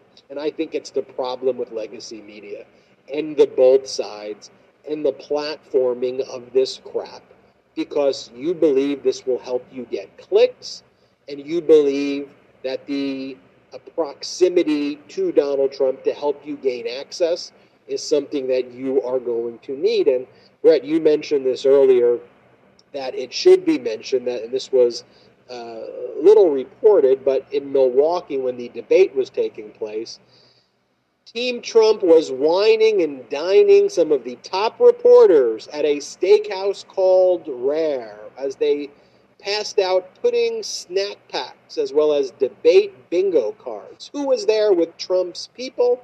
Dana Bash of CNN, Shane Goldmacher, Christine Welker, surprise, surprise, Bob Costa, Finn Gomez, Dasha Burns, Rachel Scott, Rick Klein, Josh Dowsey, Rob Crilly, Mario... Josh Dowsey, who wrote the article who you just read about Trump keeping his distance. Yeah, that was a great... it's a great point. Josh Dowsey, David Chalian, and who was there? Jason Miller, Stephen Chung. Yeah, Stephen Chung's the one who always has that generic line after every story, like, this is the deep state coming after us, and massive conspiracy and fake news. But I'm look, media, I'm glad that you got some steak. You know, I really hope that our democracy was worth medium well filet mignon or medium rare filet mignon. Like, I truly hope that that's really all, you know, that matters to you. You go medium rare, Ben? You go medium rare? I'm not going to lie to you. I'll save that for patreon.com. So here's what you kind of have to realize also, because you think, like, you want to say, don't these people realize that if there's no democracy and if a dictator comes into power and there's no longer free speech, that it's their jobs that are on the line? Like, you won't be able to do what you do. I think, though, they're making a cynical calculation that they will be able to do whatever Trump wants them to do if they so need to do that in the future, that they could be a part of this kind of fascist autocracy in the future. And I know that sounds a little wild, but let's just look at the way CNN shifted on a dime when they got new leadership. Like, overnight, when they got new leadership, all these reporters, and there were a few holdouts. There was the Oliver guy who wrote pieces about what was really going on at CNN. There was, like Jim Acosta. There were a few standouts in that network who didn't go along with this new corporate line that they were taking. But everybody here noticeably saw that shift at CNN the second they had new leadership that wanted to start covering things differently. And the people who kind of didn't fold into that were kind of given the boot. They were kind of kicked out. Mm-hmm. And a few people were able to hang on. But it shows you that their morals really only go as far as their paychecks allow them to go. Once their paychecks were threatened by the new boss and they had to suck up to the new boss, suddenly, like, everything changed about a lot of these people, and I think that's very scary. So I think if there was ever some sort of autocratic government in the United States and they said, listen, we want these reporters to cover these stories favorably and do it like this, they're going to make their own kind of state-run Trump media, I think he would have many of these reporters at many of these mainstream networks will happily ask, okay, how could I help you? How could I help you? Because they are scared of their own livelihoods. They are scared of their own access more than our democracy, which to me is the scariest part. How you could just change because of a paycheck, how you could change because of external pressures and not be true to the reasons that I think a lot of these people probably got into the profession in the first place. Not to get a stake with Jason Miller, but to expose Jason Miller, to expose these powerful people and speak truth to power. And when their morals only go. Sorry, Ben, just let me jump. Their morals only go as far as the stake that they throw will land. Because ultimately, Brett, when you look at exactly that, it's this false thinking that proximity to power will give me power. Right? Just ask Jenna Ellis. Trump's totally turned on her. You know, it's like when you think about people who are close in Trump's orbit, right? They're only there because they think that a little bit of that Trump, that's going to rub off on them. The second the guy decides to turn his back on them, they're nothing. That MAGA base doesn't love you like that. So what these reporters are doing now is they're thinking that. I mean, it's so sad to see because ultimately when Trump decides that they're no longer of use to him, then they're no longer of use to him. And he goes on right to the next person who's going to think that proximity to power will give them power. There's a lot of people out there that think that way because it's lazy thinking ultimately. Now, one of the things that I like to see, and I brought this up earlier that I would read at least a couple of these, were the comments on the Washington Post website to this piece. People were not buying it. They weren't. And I'll read you a couple of the top comments. Here's one right here. Why does Washington Post never provide President Biden with a feature story that contains virtually nothing but his opinion on things like this article does for Trump?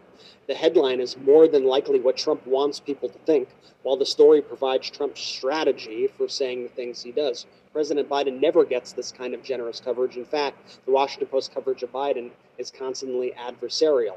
One other quotes this: advisors say that he isn't the driving force behind the Biden impeachment inquiry on Capitol Hill. The person responds, yeah, right. Someone else quotes that same line, says, this is the perfect example of Washington Post and other media organizations taking obvious lies from the Trump campaign and setting it up as the equivalent of actual facts. You would think that Green came up with the idea all on her own, and the words she speaks about on this topic are all on her own. The whole lot of them are working directly for Trump. Just look at their actions. Shame on these quote-unquote reporters for writing this article, and shame on the Washington Post for publishing it. Repeating lies from known liars is not journalism. Very smart comments on the Washington Post website, and I think that really reflects how so many of us feel. You're like, what are we doing? And not to mention, in addition to those comments that are extremely overt on Donald Trump's social media page, there's also been reporting that Donald Trump and Elise Stefanik and other House Republicans have been having phone calls to discuss impeachment strategy before they announced the inquiry. This is all out in the open. And if you're going to act like you're just going to be a stenographer for whatever Donald Trump's advisors say, then you are simply not doing your journalistic duty. You know, one of the things that I really like that we're doing on Meidastouch.com, that's an initiative being led by our editor-in-chief, Ron Filipkowski, though, is we are reporting on the bad reporting, right? They are so used to being unchecked and that they could write this stuff. But it's important that our coverage sheds light on their conduct and that we also arm our viewers and listeners with the tangible evidence that rebuts these false stories that are being propagated by legacy media. And so we did a story on all this stuff. We did a story on how the Washington Post lied. And we just said, Washington Post lies to readers. And I'm not trying to just be adversarial to the Washington Post. I'm sure they have some good reporters and they write some good stories. But absolutely.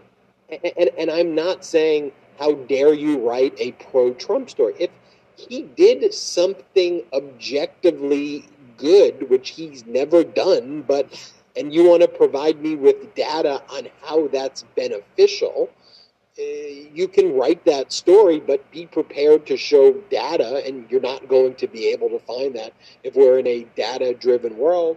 Similarly, if you want to criticize President Biden and you want to come with actual data and evidence, you should also make clear that the differences between President Biden hitting perfection versus Donald Trump throwing our country into complete and utter chaos and turmoil, you should draw that out. But if you want to say that you think that because there's only 36,000 infrastructure projects and you believe that there should be 38,000 or whatever your view is, be clear that the infrastructure, and I'm making that up as an example, be clear, though, that the infrastructure example is something that Donald Trump and MAGA Republicans talked about wanting to do, and they couldn't execute on it.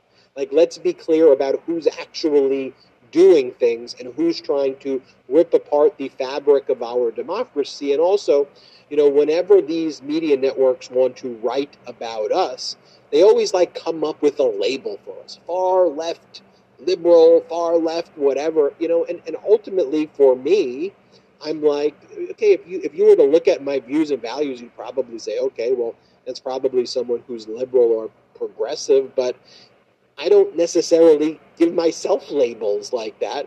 Like, I'm most interested right now in normalcy. That's it. Compassion, normalcy, intelligence, pro-democracy, okay? And the things that I talk about here and the contrast drawn between Donald Trump talking about pardoning terrorist groups like the Proud Boys and attacking prosecutors and judges and saying, oh, I'm really smart because I passed the dementia test and I know that the election was rigged because I read books. There's a little thing called books. And it's like, okay, that's not normal. That's chaos. That's idiocracy meets fascism. That's not conservative, okay? And for me to criticize that is not a liberal position. It is me objectively looking at disturbing and deranged behavior and saying that's really dangerous and really weird. That's not a liberal view to criticize that. And that's where legacy media buys in to an old political paradigm that doesn't reflect the composition of Americans right now. And that's why, Brett, when you look at those comments, Americans, and we've done a lot of series on how former Republicans and former, people who are still conservative but used to be with the Republican Party, look at the behavior and say, this is a con man. And they've left at different times. Some left when the videotape emerged of Donald Trump bragging about sexually abusing women. Some people left after Donald Trump's phone call extorting Ukraine. Some people left after the insurrection. Whatever your reason for leaving is, there is a huge amount of Americans who are former Republicans and who identify as conservative, who look at that behavior and go, that's not America.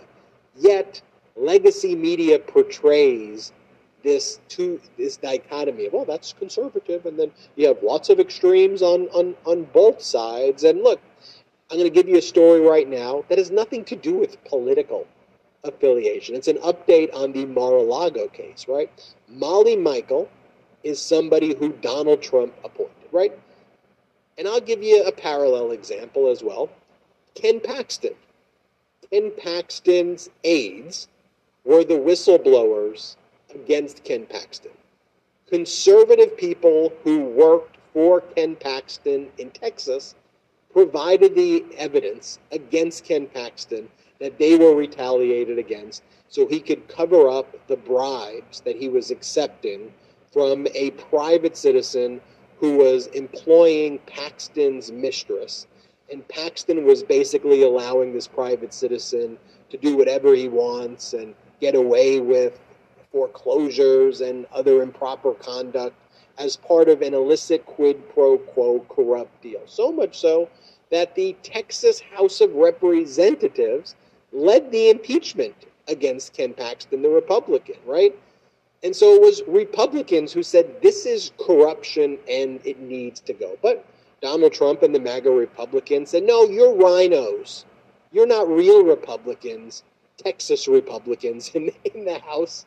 You're rhinos, and you're worse than Democrats. That's what they use that language. And by the way, the Republican Speaker of the House, you're a drunk. You're just a drunk. And that's what this was all about. It was about that you're a drunk, and you were embarrassed because you were drinking, and that's what this whole thing is about. Meanwhile, Paxton's mistress invoked her Fifth Amendment rights against self-incrimination. Paxton's wife was one of the Republican state senators. And basically what happened was, even though she wasn't part of this group or voted, but there were 16 Republican state senators who all banded together, who were told by Trump's team that you had to keep Ken Paxton in power or else we were going to primary you. And despite all of the evidence coming from Paxton's own right-wing Republican conservative aides, they voted to acquit him, the MAGA Republicans in the Texas Senate, just ignoring the evidence. To which I say, that right there, that looks a lot like an oligarchy. That looks a lot like justice in countries like Russia. And then it's funny, and then I have I wrote that on a post on the new Elon Musk Twitter X, which is just all a bunch of right-wing lunatics who go after, they're like, cope more. I'm like, okay, we need cope more. It was Republicans who launched the inquiry. Yeah, but they're rhinos. They're rhinos. We're rhino hunters. Bill Barr's a rhino. Bill Barr's a rhino. The Texas Republicans, I guess everybody is a rhino. Everybody is in on a massive conspiracy. And the only people who have the secret answers, they never show it, they'll never show it, but the only people is Donald Trump and those who are obedient to someone who lies about everything, someone who we see with our own eyes as a madman maniac. He's the only person who's got all the secrets. He can't share it with you. It's just so secret. And so I mentioned the Ken Paxton story by way of example because it was the Trump longtime aide, Molly Michael, who told federal investigators about all of this, how Donald Trump would give her notes on classified documents. He used the classified documents as a notepad. He used classified documents as a notepad. Yet MAGA Republicans would be like, so what? He can do whatever he wants. Really? He can use classified documents as a notepad?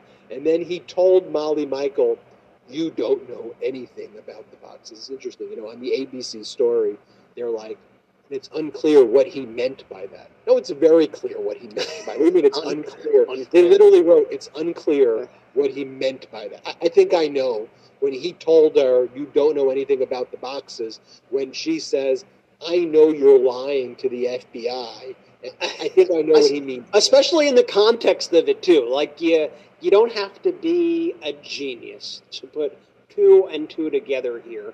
When Trump finally agrees to turn over 15 boxes of materials to the National Archives and then continues to hide scores of boxes, is how they describe them, continues to hide scores of boxes of classified documents at Mar-a-Lago, and investigators asked Donald Trump, is that everything? Have you turned over all the classified documents? And Molly Michael, Trump aide and Trump assistant, Donald Trump goes to her and goes, you don't know anything about the boxes. You don't know anything. It does take what does he mean by that? I wonder. What is he? Molly, you don't know anything. Boxes. You know nothing. I hold you. You haven't seen there are about 60 to 80 boxes in the basement of Mar-a-Lago, but you know nothing. You've seen nothing. When investigators ask you, you will say, "No, I have seen no such boxes." Molly, you say Jack Smith. No, Jack Smith. No, Jack Smith. I have not seen boxes. I mean, that's like literally what he was saying to her. It's like beyond absurd. And it really speaks here to Donald Trump's criminal intent also. And I think Molly Michael, at the end of the day, did not want to be implicated in these crimes. She did not want to be one of those indicted co-conspirators who were, charged and now have to pay for all these legal bills and are now going to have their lives ruined because they decided instead to listen to Donald Trump when he said, oh, you don't know about those boxes, now do you? Meanwhile, on Capitol Hill, let's talk about how Republicans are acting. You have Michael McCall, a Republican member of Congress from Texas, who I guess he passes as a moderate Republican today. Doesn't even exist. He goes on this interview. He goes, "Yeah, we don't have any evidence about the Biden impeachment inquiry, but it's an inquiry. We're just gonna search for it." Here, play this clip. Well, first of all, I've been tasked by the Speaker to assist the oversight and government reform with respect to foreign policy decisions the President may have made or Vice President at that time with respect to money coming in to try to tie the two. We don't have the evidence now, but we may find it later. Okay, it's 20 years later at this point. It's 15 years later? What is it that you're trying to find? What? The prosecutor who was never even prosecuting Burisma, who was the corrupt prosecutor who was working with Burisma that everybody wanted to be fired. Oh, President Biden fired the prosecutor because he wanted to stop the prosecutor who was not investigating Burisma from doing a fake investigation that was never taking place, who was in Burisma's pocket. Ooh, that's what I feel like I'm Fetterman. Ooh, which with the fake whistleblower who was dead, the whistleblower who is missing, the whistleblower who's a spy from China. Wow, look at all of the evidence. The 17 audio recordings, which are utterly fake. I mean, just as my perspective as a member of the bar. Like, if I went to a federal court and said, I've got 17 audio recordings, Your Honor, and the judge says, may I see them? Funny thing about those 17 audio recordings, they don't exist. I would lose my legal license, okay? And as I've always said before, if there was one audio recording, like one QAnon tweet by Joe Biden involving bribes, involving QAnon, okay, I would be pissed. I would be like, you did great. Good work with the PACT Act. Great job with infrastructure. Great job with CHIPS Act. Great job with all the initiatives. But what if they said this, Ben? What if they said, Mr. Mycelis, please present your evidence? And you said, I sure hope there's some. I don't have the evidence, actually. So I don't have the evidence, but I'm hoping to find it as we go through this process, Judge. Yeah, you see this impeachment inquiry, it's like a hypothesis. You see it, and I'm going to try to mix and I've got this hunch. I got a hunch, Judge, that something don't smell right here, and on that basis, I'm just going to lie to you and here's the thing. Evidence is not, ooh, you're a lefty, that you care about the evidence. I just can you please tell me the freaking truth? Because if you tell me there are 17 audio recordings of somebody taking bribes, I'm like, oh crap. And it's interesting because I've had people, direct message me on patreon.com/Meidastouch, and I respond to them, and they say, aren't you worried? Because they can't be they're saying 17, Ben. They're saying 17. No one would lie like that. Well, that's the whole freaking pathology of the big lie, that if someone says a lie that's just so outrageous, human nature is, well, people don't lie so badly that there has to be a kernel of truth. Maybe there's one, even if there isn't 17. That's the big lie psychology. And the reality is no. It is all a lie. And when those interviews with Trump, on the pathetic one on Meet the Press and others, it is the biggest of big lies. He's created a fantasy fascist dystopia where he alone can fix it, and he's the hero of a make-believe world that isn't our objective reality. It doesn't exist. And he's created a script. It is malignant narcissism delusion. It is a real sickness that he needs to be held accountable for, though. And he creates these fake stories. Nancy Pelosi did it. It was Nancy Pelosi. She's responsible for January 6th. And the Proud Boys were heroes. And I'm going to save them. And Democrats are doing abortions after 9 months once the baby's born. Everything he says is a lie. And it forces people to go, whoa. I mean, would someone lie to me like that? Yes. Because they want to control you. Because they think you're an idiot. Because they hate you. They are lying to you to destroy you and weaponize language. These people are predators.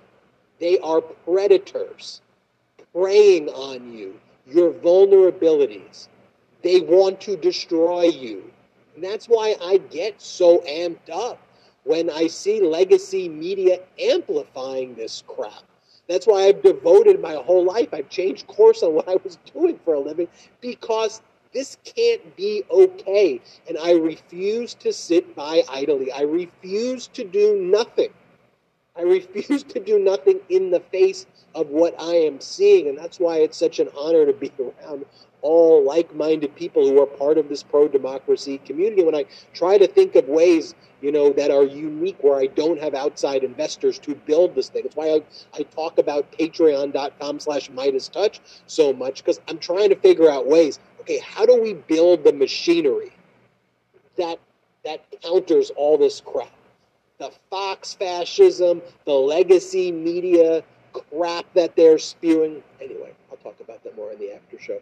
Let me show you Lauren Boebert blaming getting kicked out of the theater on her being too eccentric, and also on liberals who apparently made her blow the vape smoke on people and also fondle her with the mutual whatever. Is going to play the clip.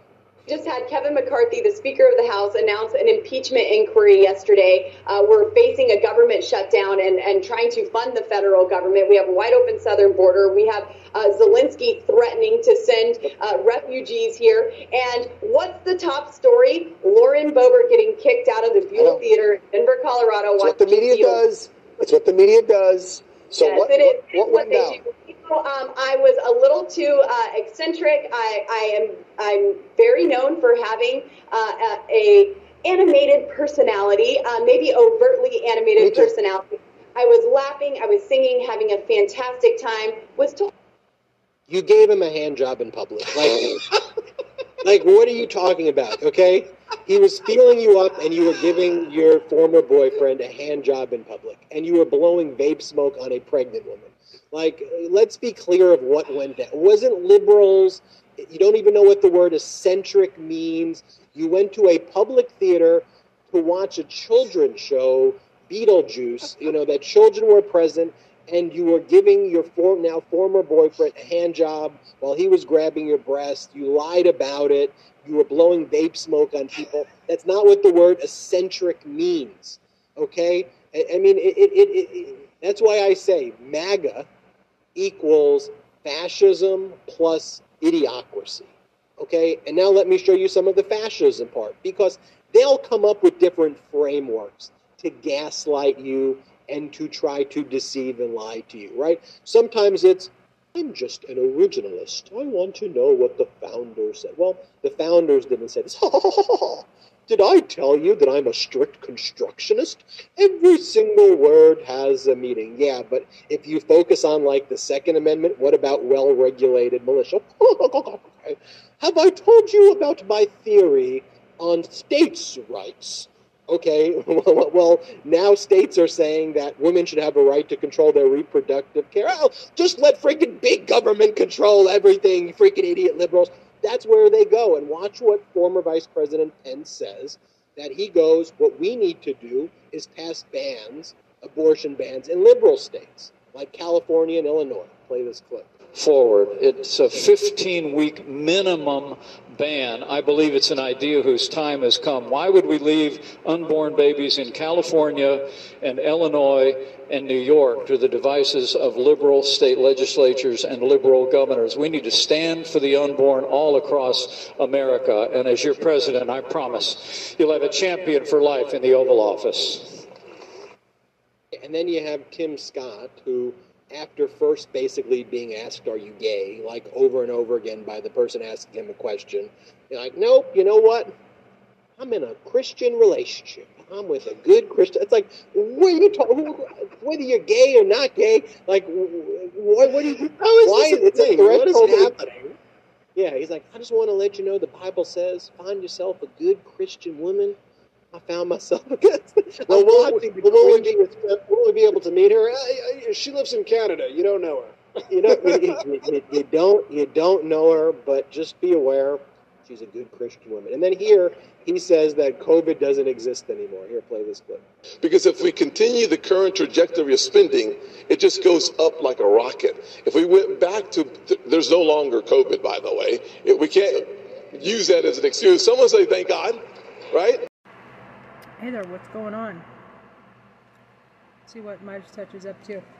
How are you guys doing? Still alive out there? That's good. Get the jib jab. You know, that, by the way, that's like the Russian term for it. Get the jab. Although, you know, the befuddling thing is that the right-wing nuts are kind of right too, and we can't trust our government, unfortunately, or fortunately for them. MAGA influencer Charlie Kirk, who runs GOP Youth Outreach, got heckled and booed at a college event.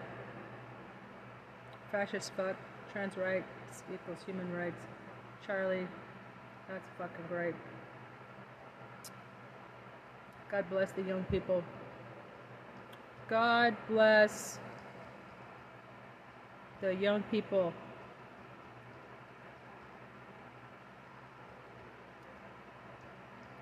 College Dems.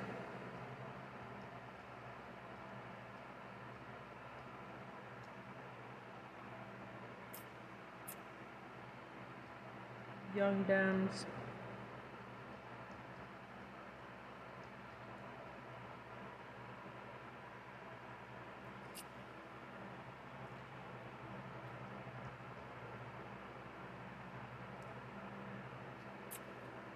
COMG, Kevin loses it all. Kevin McCarthy loses all control as Republicans revolt and attack each other. Sounds good. Don't scroll away. It's Senator Warnock. Listen, in 2022, over 400 bills designed to restrict voting rights were introduced across Fucking the outrageous. country. Suspend the Republican Party. It is total chaos, folks, in the House of Representatives based on the conduct of MAGA Republicans, and Kevin McCarthy has lost total control of the Republican Party, even though he leads it as the Speaker of the House, granted the weakest Speaker of the House in American history. The House Republicans just failed to get enough votes to even start the debate on the defense spending bill.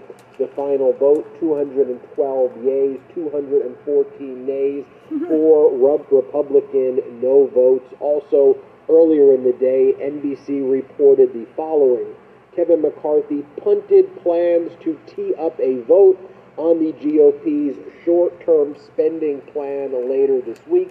So therefore, Kevin McCarthy is with no viable plan at all to fund the government, as we are less than 2 weeks away from a disastrous government shutdown. MAGA Republicans, I guess they're all MAGA Republicans at this point, are attacking each other. Let me show you what is going down. This is MAGA Republican Nancy Mace saying that she is frustrated at Kevin McCarthy for hurting her with suburban women. They think that's it. Here, play this clip. Happy with the job that Speaker McCarthy is doing? I would put me in the column of being very frustrated. I don't like feeling like I was misled or lied to on particular pieces of legislation. I worked very hard to show a roadmap and a pathway for women, for Republican women, how we can move forward and win suburban women over next year. I worked on a number of pieces of legislation that has fallen on deaf ears, has been ignored, no matter the promises that I was made by the leadership. So put me in the very unhappy column today. Here is Republican Congressmember from New York, Mike Lawler, saying that this is not even conservative Republicanism. This is stupidity. First, I'll show you Republican Mike Lawler saying that, and then right after that, Ralph Norman, MAGA Republican, basically saying, nope, we need to tear it all down, shut it down. Play the clip. This is not conservative Republicanism. This is stupidity. The idea that we're going to shut the government down when we don't control the Senate, we don't control the White House. These people can't define a win. They don't know how to take yes for an answer. It's a clown show. You keep running lunatics, you're going to be in this position. The likelihood of a government shutdown is very strong. I would ask you, where's the win for Republicans if the government is shut down and you've got chaos? Well, first of all, I believe we already have chaos. And my constituents are calling in saying, if the government's job is to secure our nation, whether it is with our military or at the border, and they're not securing our nation, then what difference are we going to see if the government shuts down? And that's why this argument that we'll have this sudden amount of chaos if the government shuts down really just doesn't excite me or my constituents, because in our mind, the government has already shut down at the border. Along those lines, here is GOP member Mike Garcia of California, also MAGA Republican, saying the following. What we just witnessed was a conservative Republican Party, frankly, look and behave like the minority instead of the majority. It should be noted that Garcia is a MAGA Republican who aids and abets this madness each and every day.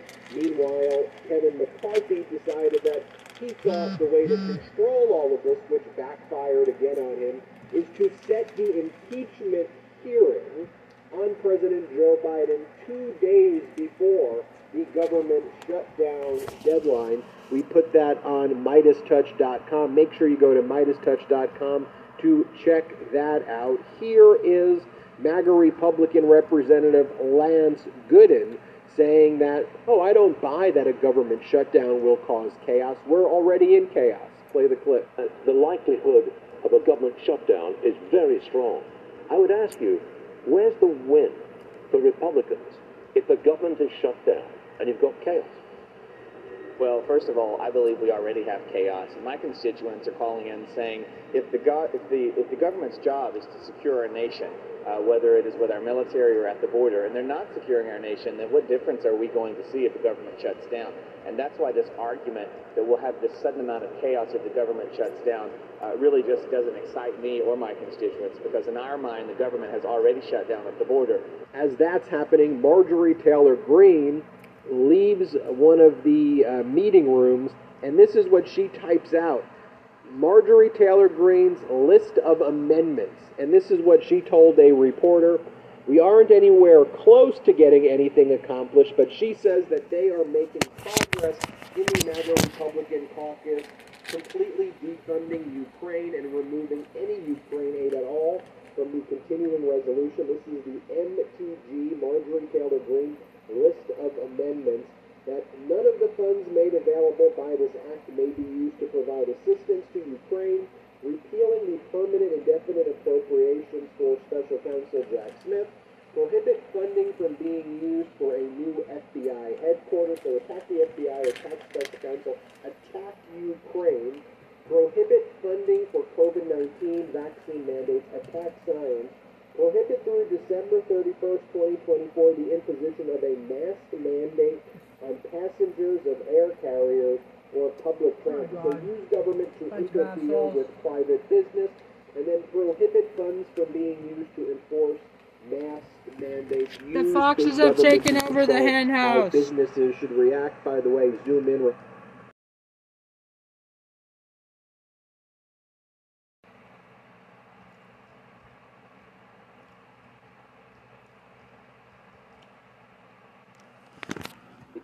As one commentator said, at least she's consistent. She paints her nails like she governs, sloppily with no attention to detail. And then Marjorie Taylor Greene said this was another amendment that she was offering, which would, at the end of this bill, to repeal the appropriation for Special Counsel Jack Smith. Again, these are the issues that she is focused on. Also, you want to know how in complete disarray MAGA Republicans are? This was found on a baby changing table in the restroom underneath the House floor, declaring the office of Speaker of the House, Kevin McCarthy, vacant, a resolution being prepared by MAGA Republicans to vacate and remove Kevin McCarthy from his position, folks. Total chaos, total disarray. We put this graphic right here on Meidastouch.com. Chaos. Kevin McCarthy saying, it's hard to pass anything in this place. We started out in a 5-seat majority. I got one member who's now resigned. We've got a couple of members who are out as well. Anything we do is pretty tough. Nancy Pelosi on the other side. Pelosi with the same exact majority. Here's what Democrats did. America Rescue Plan, Inflation Reduction Act, Infrastructure and Jobs Act, Chips and Science Act, Bipartisan Safer Communities Act, PACT Act, Electoral Account Act Reform, Respect for Marriage Act, Postal Service Reform Act, and of course, our government was always funded, folks. Complete and utter chaos. Kevin McCarthy has lost all control. You're hearing Republicans saying it. You're seeing for yourself what Republicans are doing. So we show the videos, we show the facts. This is atrocious. This is embarrassing. This is what MAGA Republicans I blame Nancy Pelosi. They cannot govern. I've been Marcellus from the Meidastouch. No, Hit subscribe. We're on our way to 1.75 million. I blame Nancy Pelosi because she allowed all these insurrectionists to be sworn in.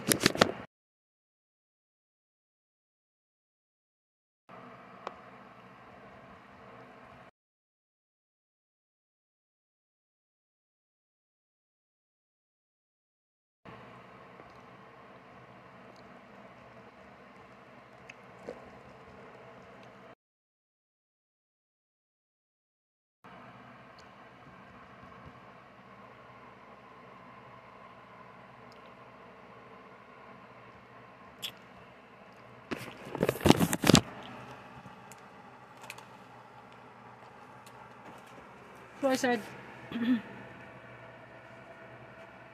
I blame Nancy Pelosi. She allowed all these January 6th insurrectionists to be sworn into Congress. They should have been arrested.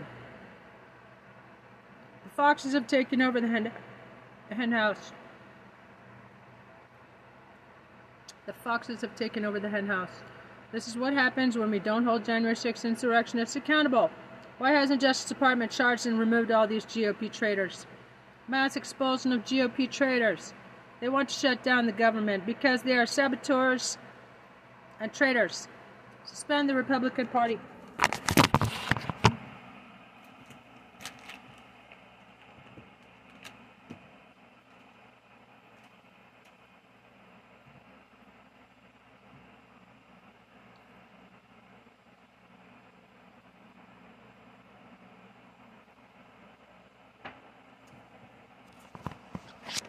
Having some lemon black tea and skinny popcorn.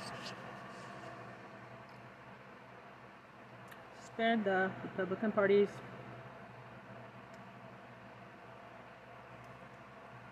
oops.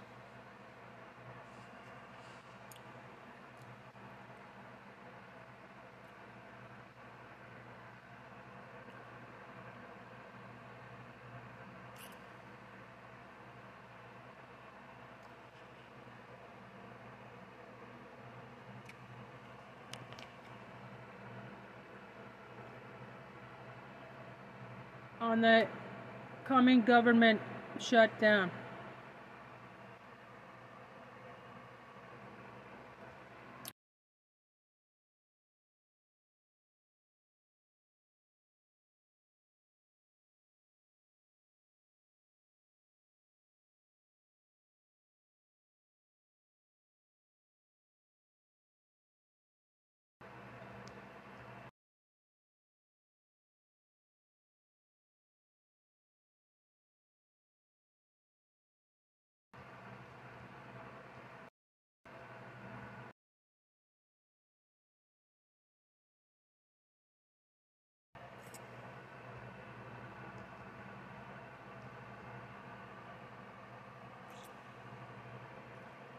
Why?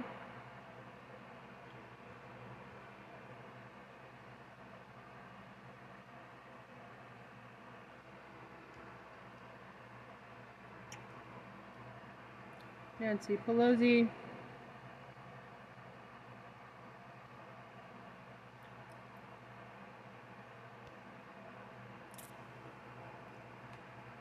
Oops.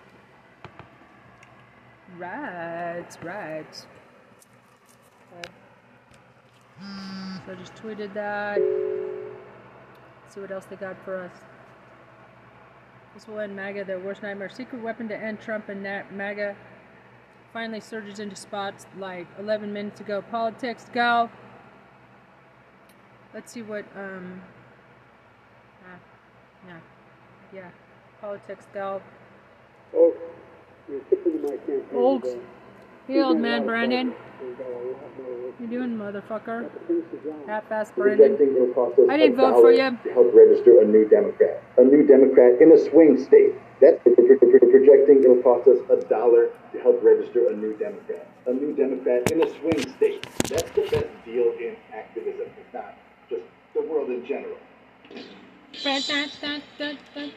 Politics, go. We like politics, go. Hello, and welcome to the Politics Girl podcast. I'm your host, Lee McGowan. Let's get into it. I think as Get we watch into the it, chaos y'all. around us in America, the Republicans trying to impeach Biden, our clearly corrupt Supreme Court, the growing criminal indictments of our previous and, God forbid, future president, the rising authoritarian tendencies of the Republican Party, the stripping of women's rights, the marginalization of black voices and black history, the return to the demonization of the LGBTQ community, it all starts to feel a bit overwhelming.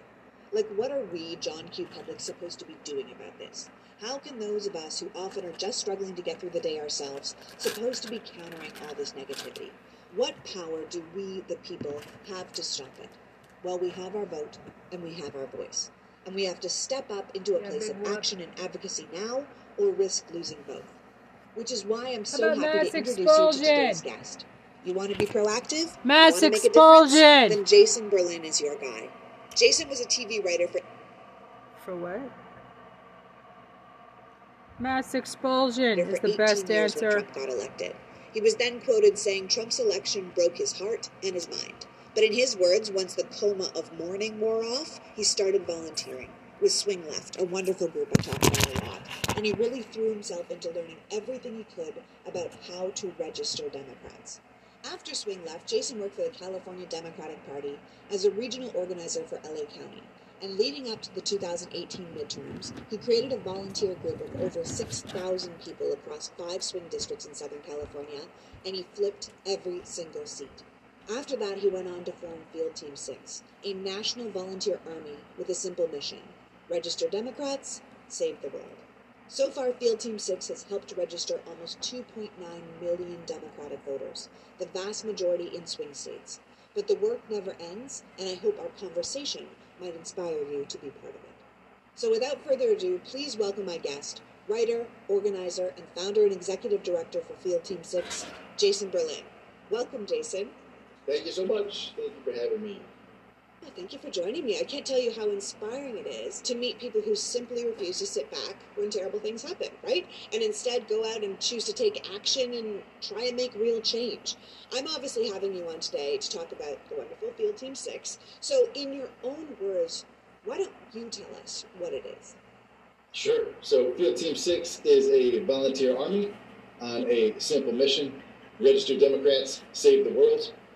And of course, the people who do save the world are the voters that we register, who are a large majority women, young people, people of color, LGBTQ community, every person with a good mind and or heart that we can find. You don't need politics, go. Well, I like the idea that our conversation might inspire you to be part of it. So without further ado, please welcome my guest. Politics, go. After Swing Left, Jason worked for the California Democratic Party as a regional organizer for LA County. And leading up to the 2018 midterms, he created a volunteer group of over 6,000 people across 5 swing districts in Southern California, and he flipped every single seat.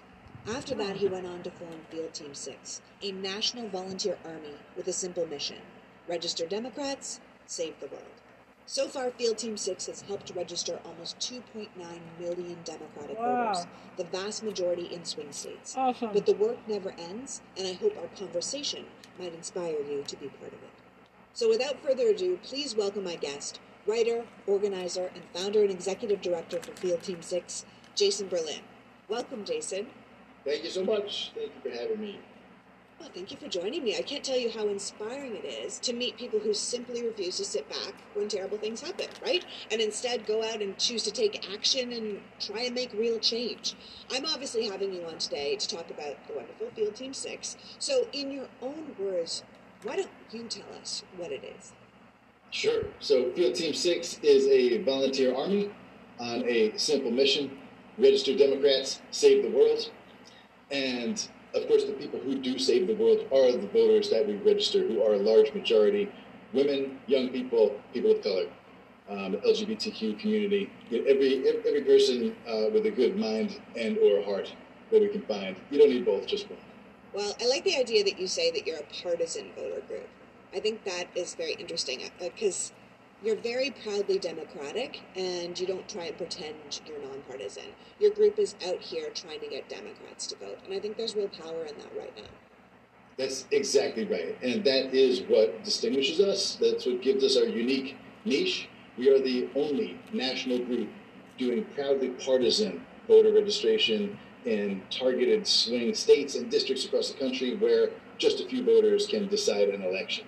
It's crucial work. GOTV, get out of the vote, is what people think of when they think of electoral activism, but that's just the last half of it. It's crucial, but it's just the last half. You can't get out the vote if the voters don't exist to begin with. So we work on democratogenesis, the birth of a Democrat, that first part that is super ignored and underfunded and crazy important. In a presidential election, 85% of registered voters vote. So registering them is the crucial thing that will make the difference. Yeah, and look, I'm pro everyone voting, and I'm sure you are too, but realistically, there's only one party in America right now that's pro-democracy, and that's the Democratic Party. So I don't think we should be playing games and saying we really want the people who would let women die of treatable pregnancy complications, or won't teach Black history, or want trans people eradicated out here making their voices heard. I mean, they can. I'm not going to suppress them. I'm not going to take anyone's right to vote like the Republicans are trying to do, but I'm also not going to go out of my way to try and help them get registered either. Oh, absolutely. Ironically, if you want people registered to vote, you should not be registering Republicans, because they don't want that. They're attacking that ability all over the country. It's a concerted attack on every 400 bills. Stage in the life cycle of a voter. They're attacking registration, the ability to vote, the ability to tabulate elections fairly. So it's an existential moment where we need to register every Democrat. Which should be grounds for Absolutely. expulsion And of the if you're fucking a white Christian party. nationalist out there who thinks Donald Trump is the Messiah and he's above the law, and you're maybe pro-Putin and the Kim Jong-un bromance, maybe find your own way to the polls. We might not be your people. But I did find somewhere that you call yourself an anti-table organization, which I thought was so adorable. Like you said, you don't just sit at the table and wait to be asked to dance. You go out and you ask for what you want. And I thought that was wonderful. That's exactly right. That makes a huge difference in numbers in the in-person voter drives, and we also do lots of digital outreach. We'll talk about that too. But yes, I love tables. I use them every day, but not at voter drives. You have to walk up to people, and it's just about making connections. People don't walk up to tables, so you need to walk up to them, especially if you have a catchy line like, "Excuse me, miss, can you help me save the world from Trump?" That gets their attention.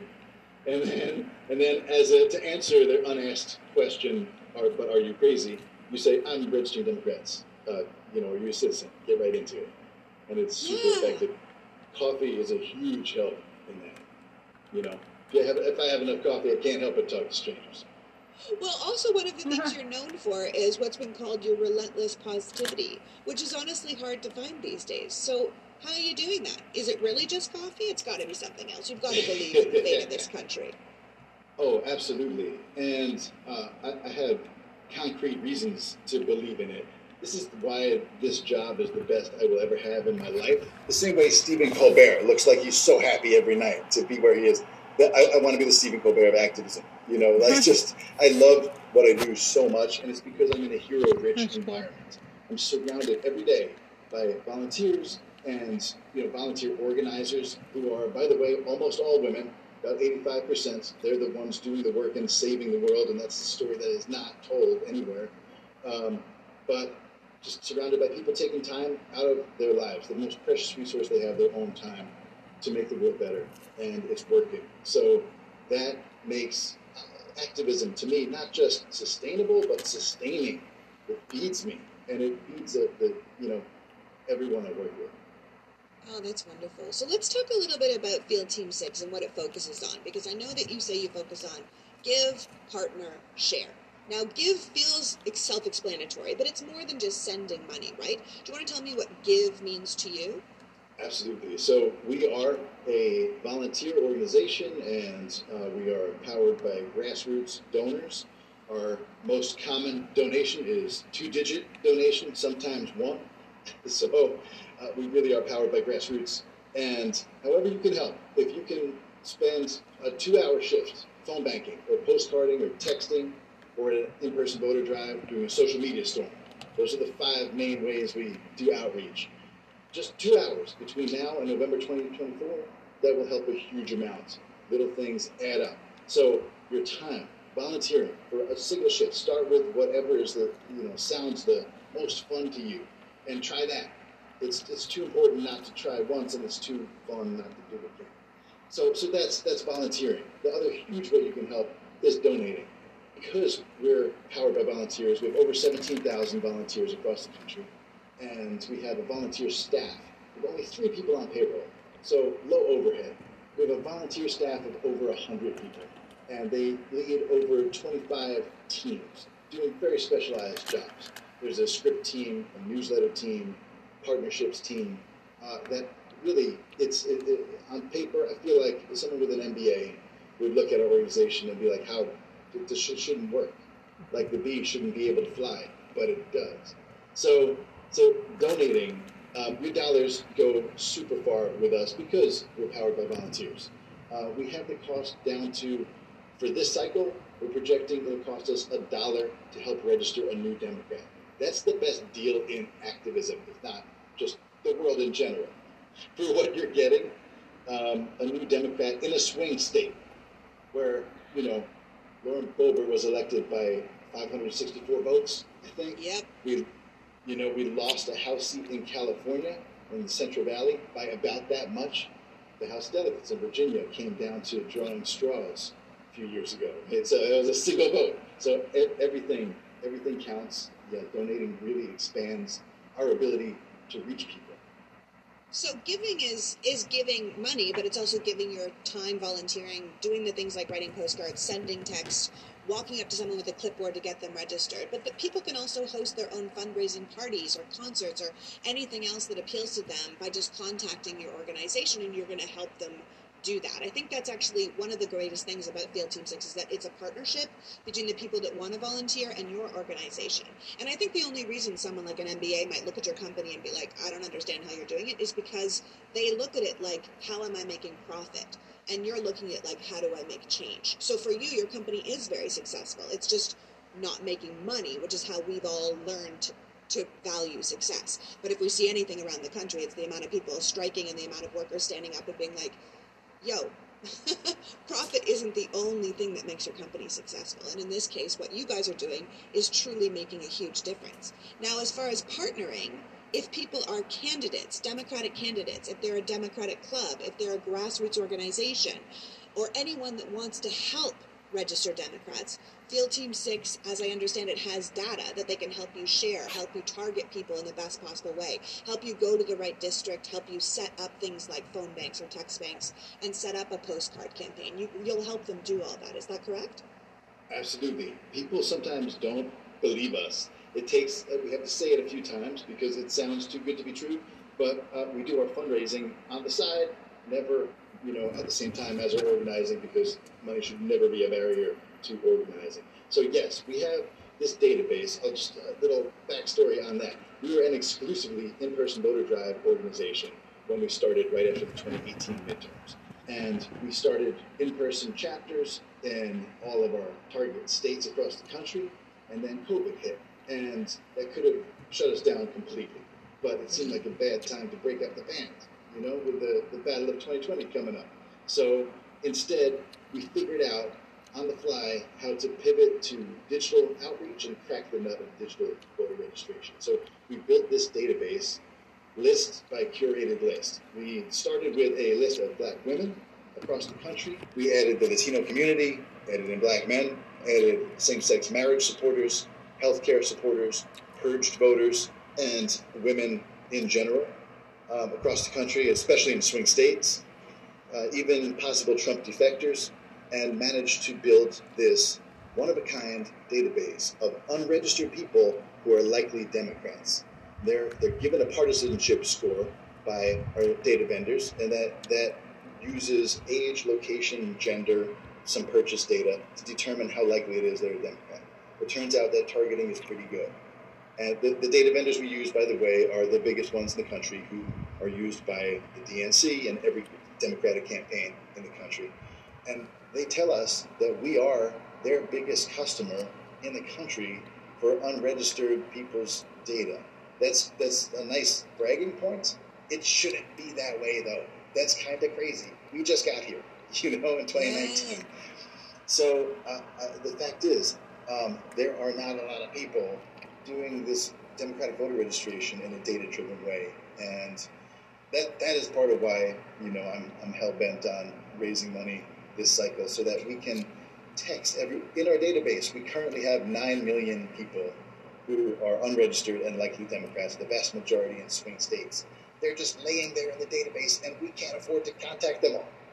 And those are people who will turn into Democrats when contacted at a much higher rate than if not contacted. So what we can do with a partner is set up postcarding, texting, phone banking for free according to their specifications. So wherever they want, and we draft a script for them, but we encourage them to rewrite it even from scratch because they know those eligible voters in their area on the ground the best. So we're here to serve, and that's what we can do. So postcarding, texting, phone banking for free. If someone from Virginia, for example, comes to us and says, I'm part of a grassroots group, and I would like to phone bank in this suburb of Richmond, you know, here's the city or a state legislative district, we can set that up for them, usually within a week.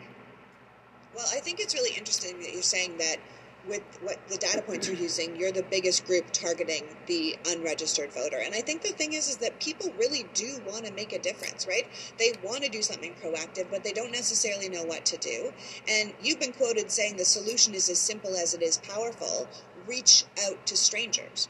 And as you point out, that's the number one proven way to win elections. That statistics tell us that 60% of unregistered voters have never been asked to register. And so you're saying, like, let's get them registered. Let's ask them. Let's say, hey, why aren't you voting? Because we're going to spin our wheels trying to turn somebody who thinks Trump is blameless, second coming, than we would talking to someone who's never been asked to vote before. And you say, hey, we would love your vote. This is what we stand for. This is what we believe in.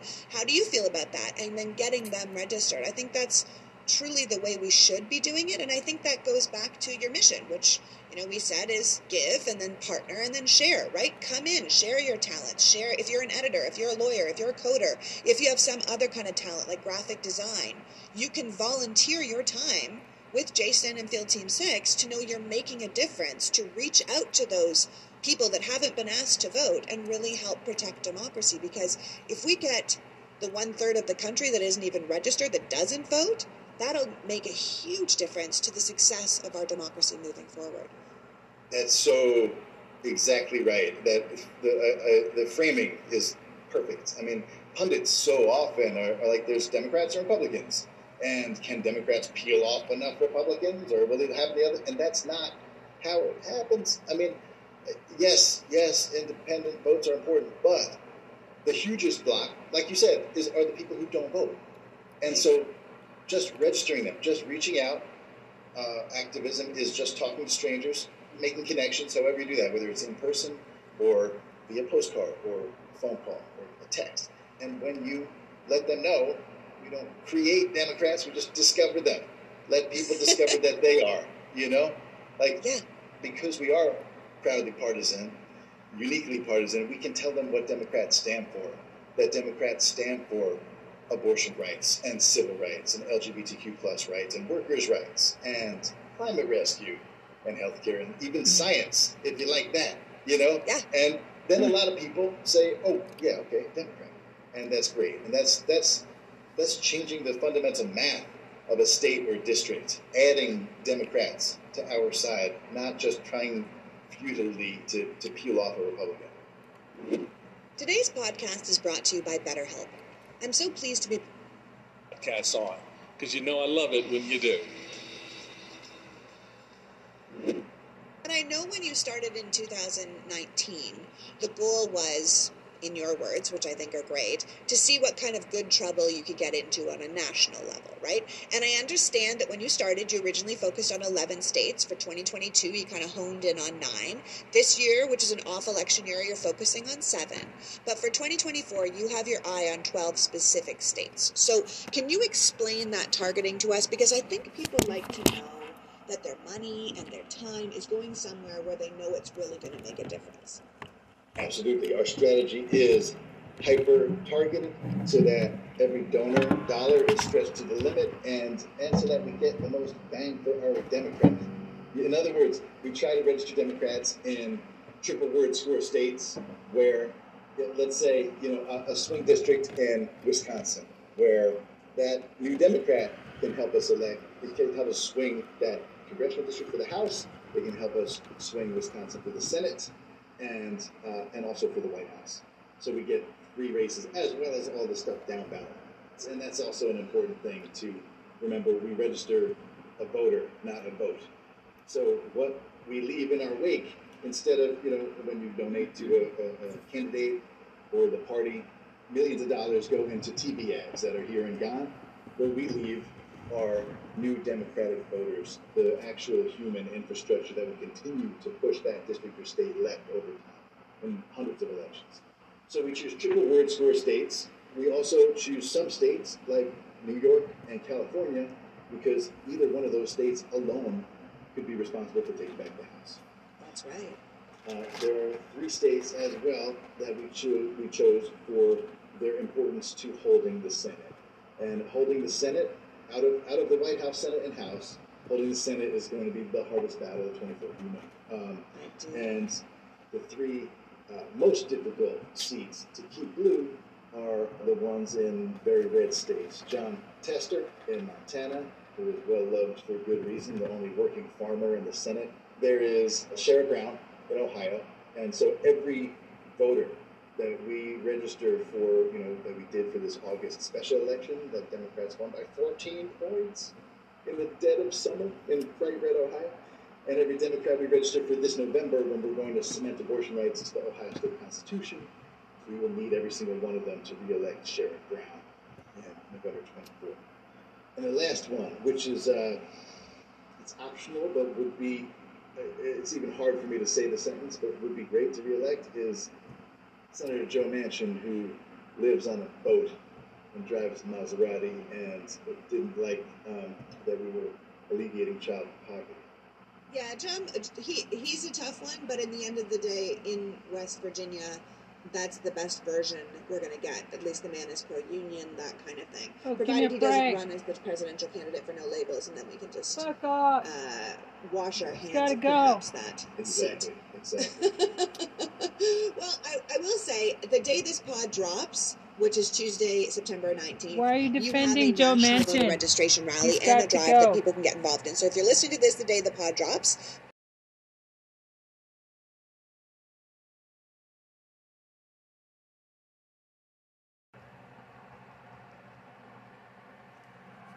go to that. But even if our audience is listening on another date, your website has endless opportunities for them to help make a difference. Yes, this Tuesday, September 19th at 2 p.m. Pacific Eastern is our voter registration day rally and drive. So we're focusing on Ohio and Virginia. We're going to have some political bigwigs from those 2 states speaking.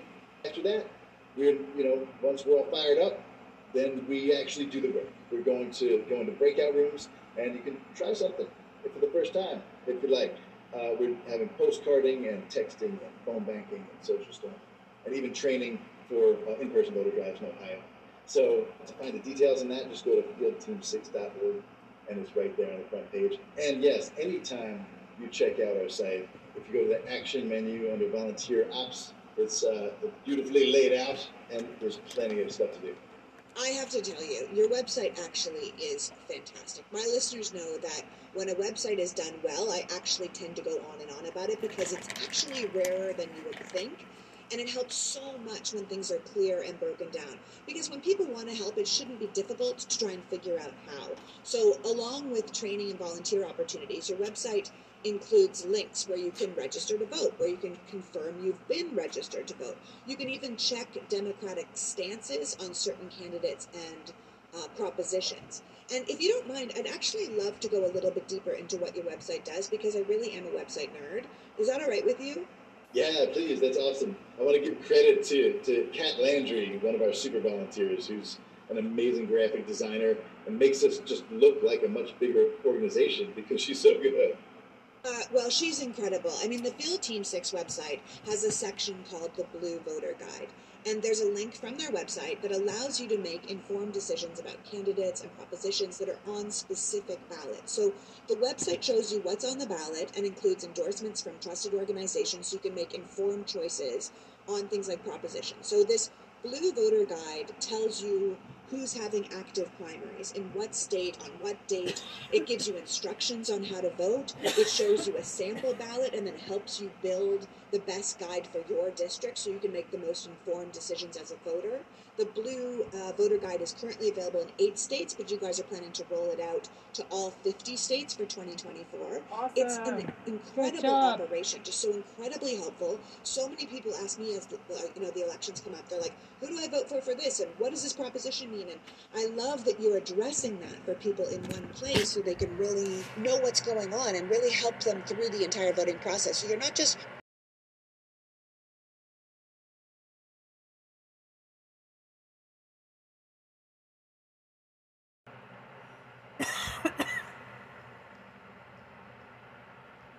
Smile.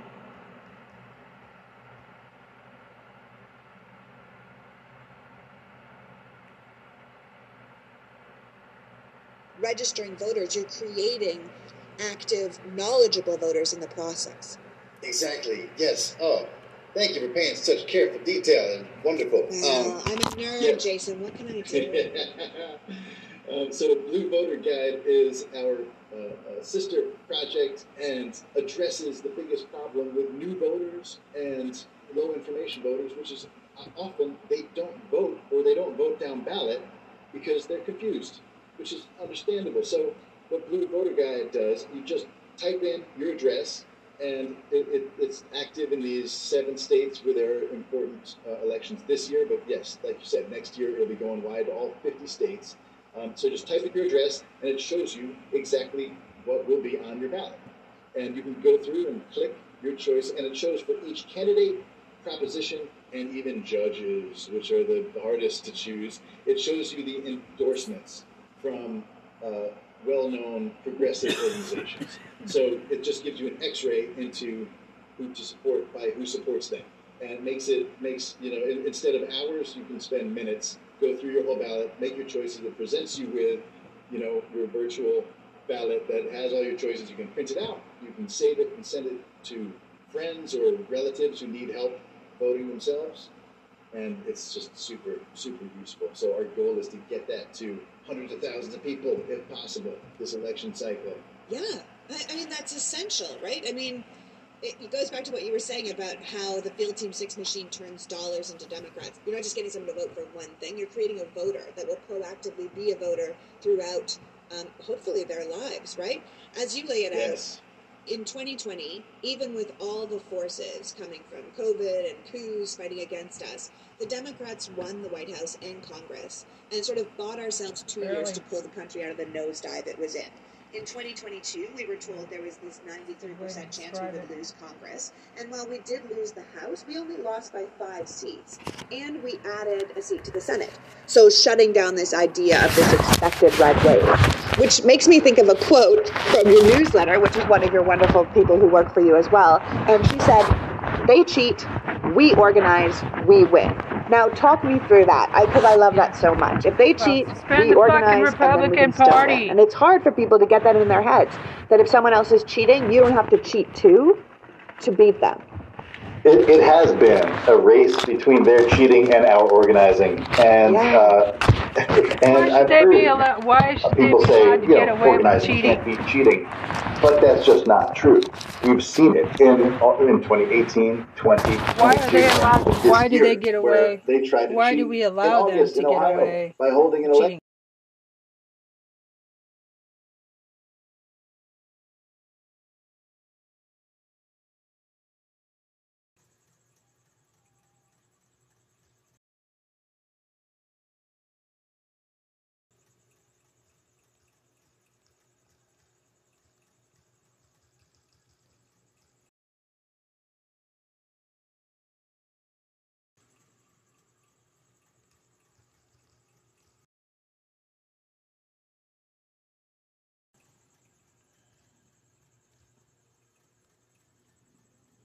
that the Republicans said no more August elections, it makes no sense. Then they held one just because they wanted to move the goalposts and make it take 60% of the people to pass a popular referendum, not 50% like it has been in Ohio for the last 100 years.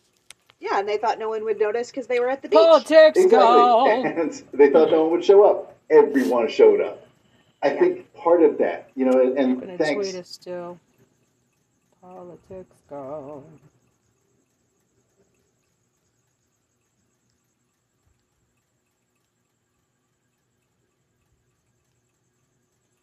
Okay, let's see what happens if I just, do a simple tweet. Tag her. Thanks mainly Tag your show. to organizers and voters in Ohio, and also thanks to everyone in the what we now have is the national activist infrastructure that we did not have in 2016. But we have been working, organizing, training for 7 years now, and that's almost 2 full Army stints. And so organizers around the country have some real skills now. And we have this national army of activists that we can bring to bear. In Wisconsin, we win by 11 points for a state Supreme Court election. It would never happen in 2016. I want to help register that our attention would be that focused on that, and then we win by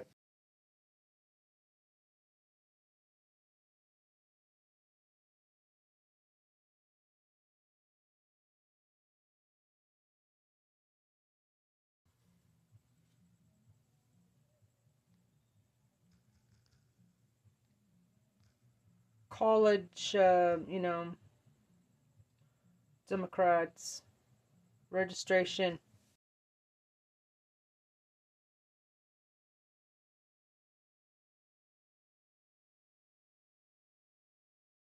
Who can vote next year?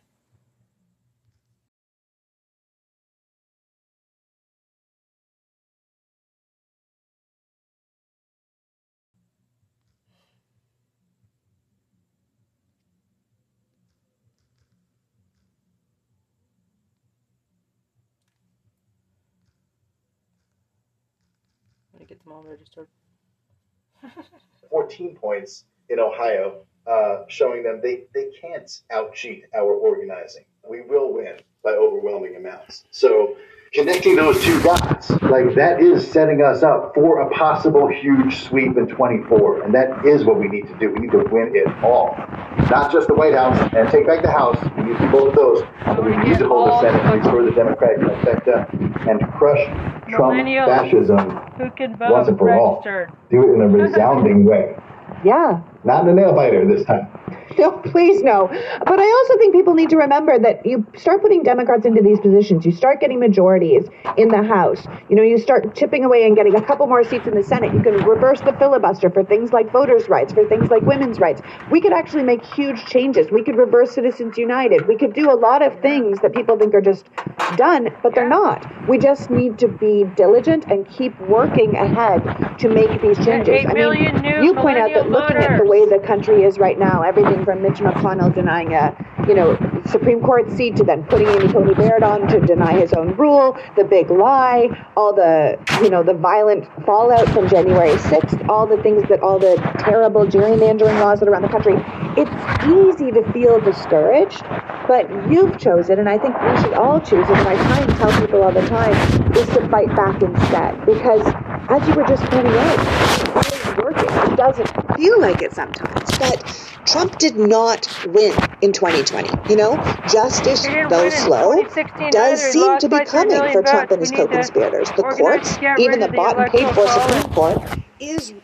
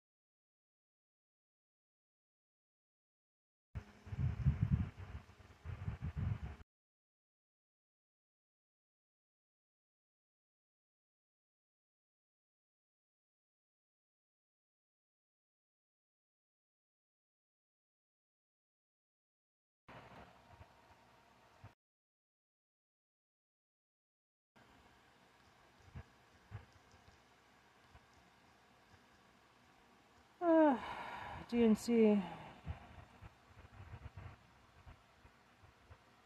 Half women candidates.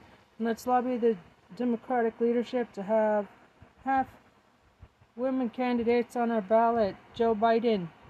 Hello. Otis. Joe Biden. Riding with Biden. I'll ride in on his coattails. You know, I'm gonna be his protege. Kamala Harris. I like her.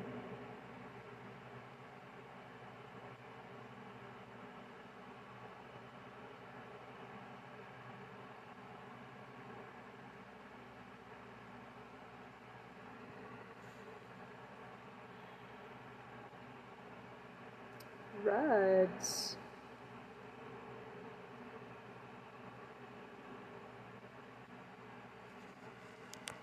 Okay, so I'm gonna show this to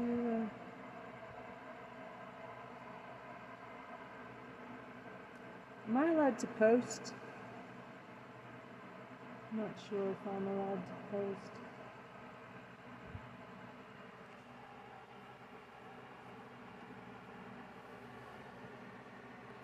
Oops. My bad. This belongs.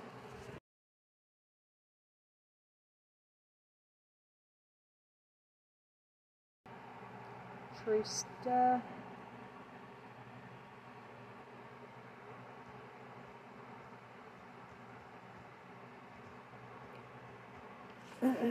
Trista.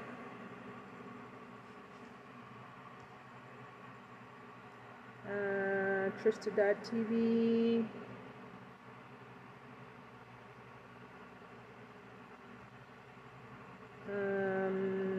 Meidastouch fan.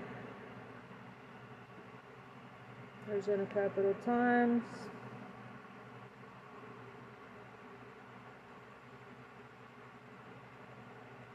Randy Rainbow.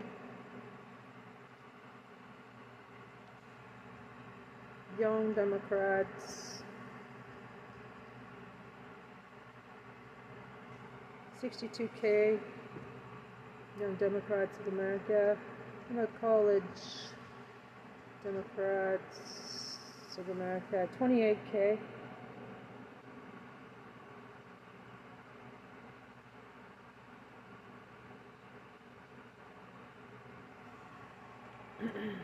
Okay. Democratic activists together. Democratic Party. Oops.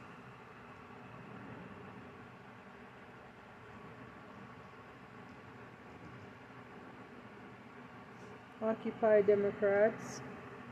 Democrats.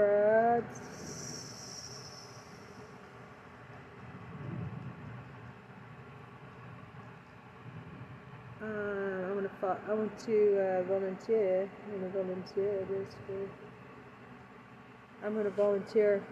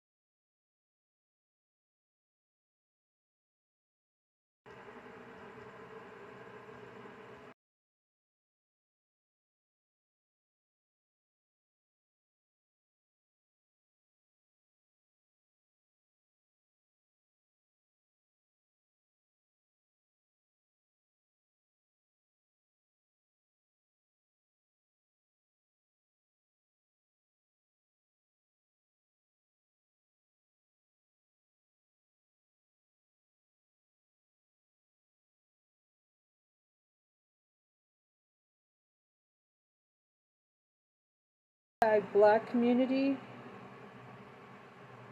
Latino, purge voters, Purge voters.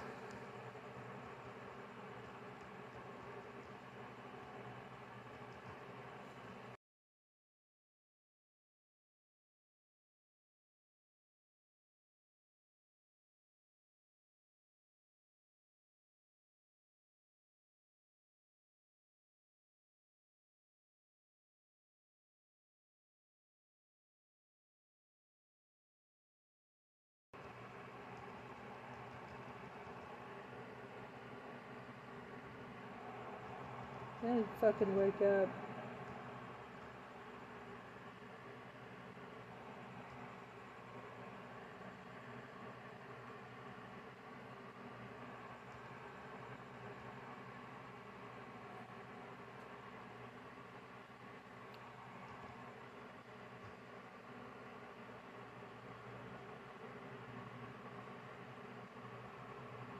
I condemn the cowardice of the U.S. government's Justice Department.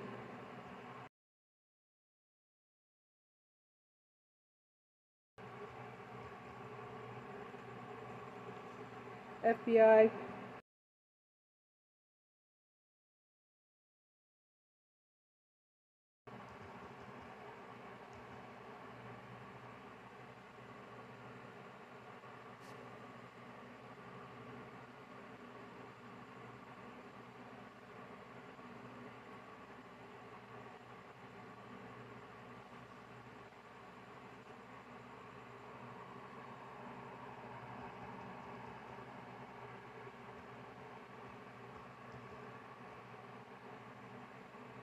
In doing nothing and allowing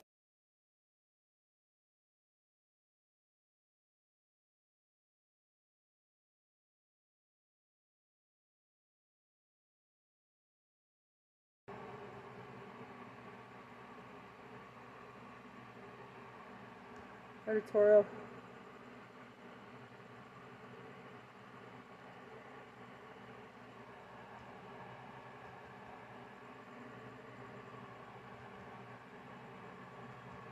Editorial. It's fucking editorial. As a musician and artist, I urge my fellow Americans to join the pro-democracy movement near you. This seems like an amazing organization. Costs a buck to sign up with them. $1 to sign up a Democrat who is unregistered before.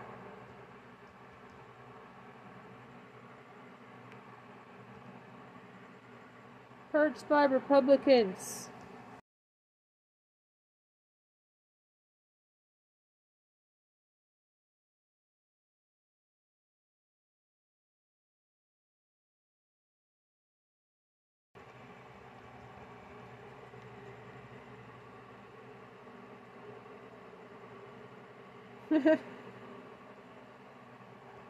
Crazy.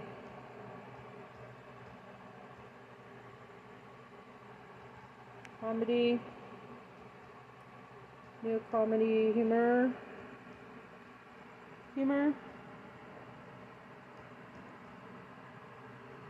Humor with a U. Humor. Op-eds. NY Times. Washington Post.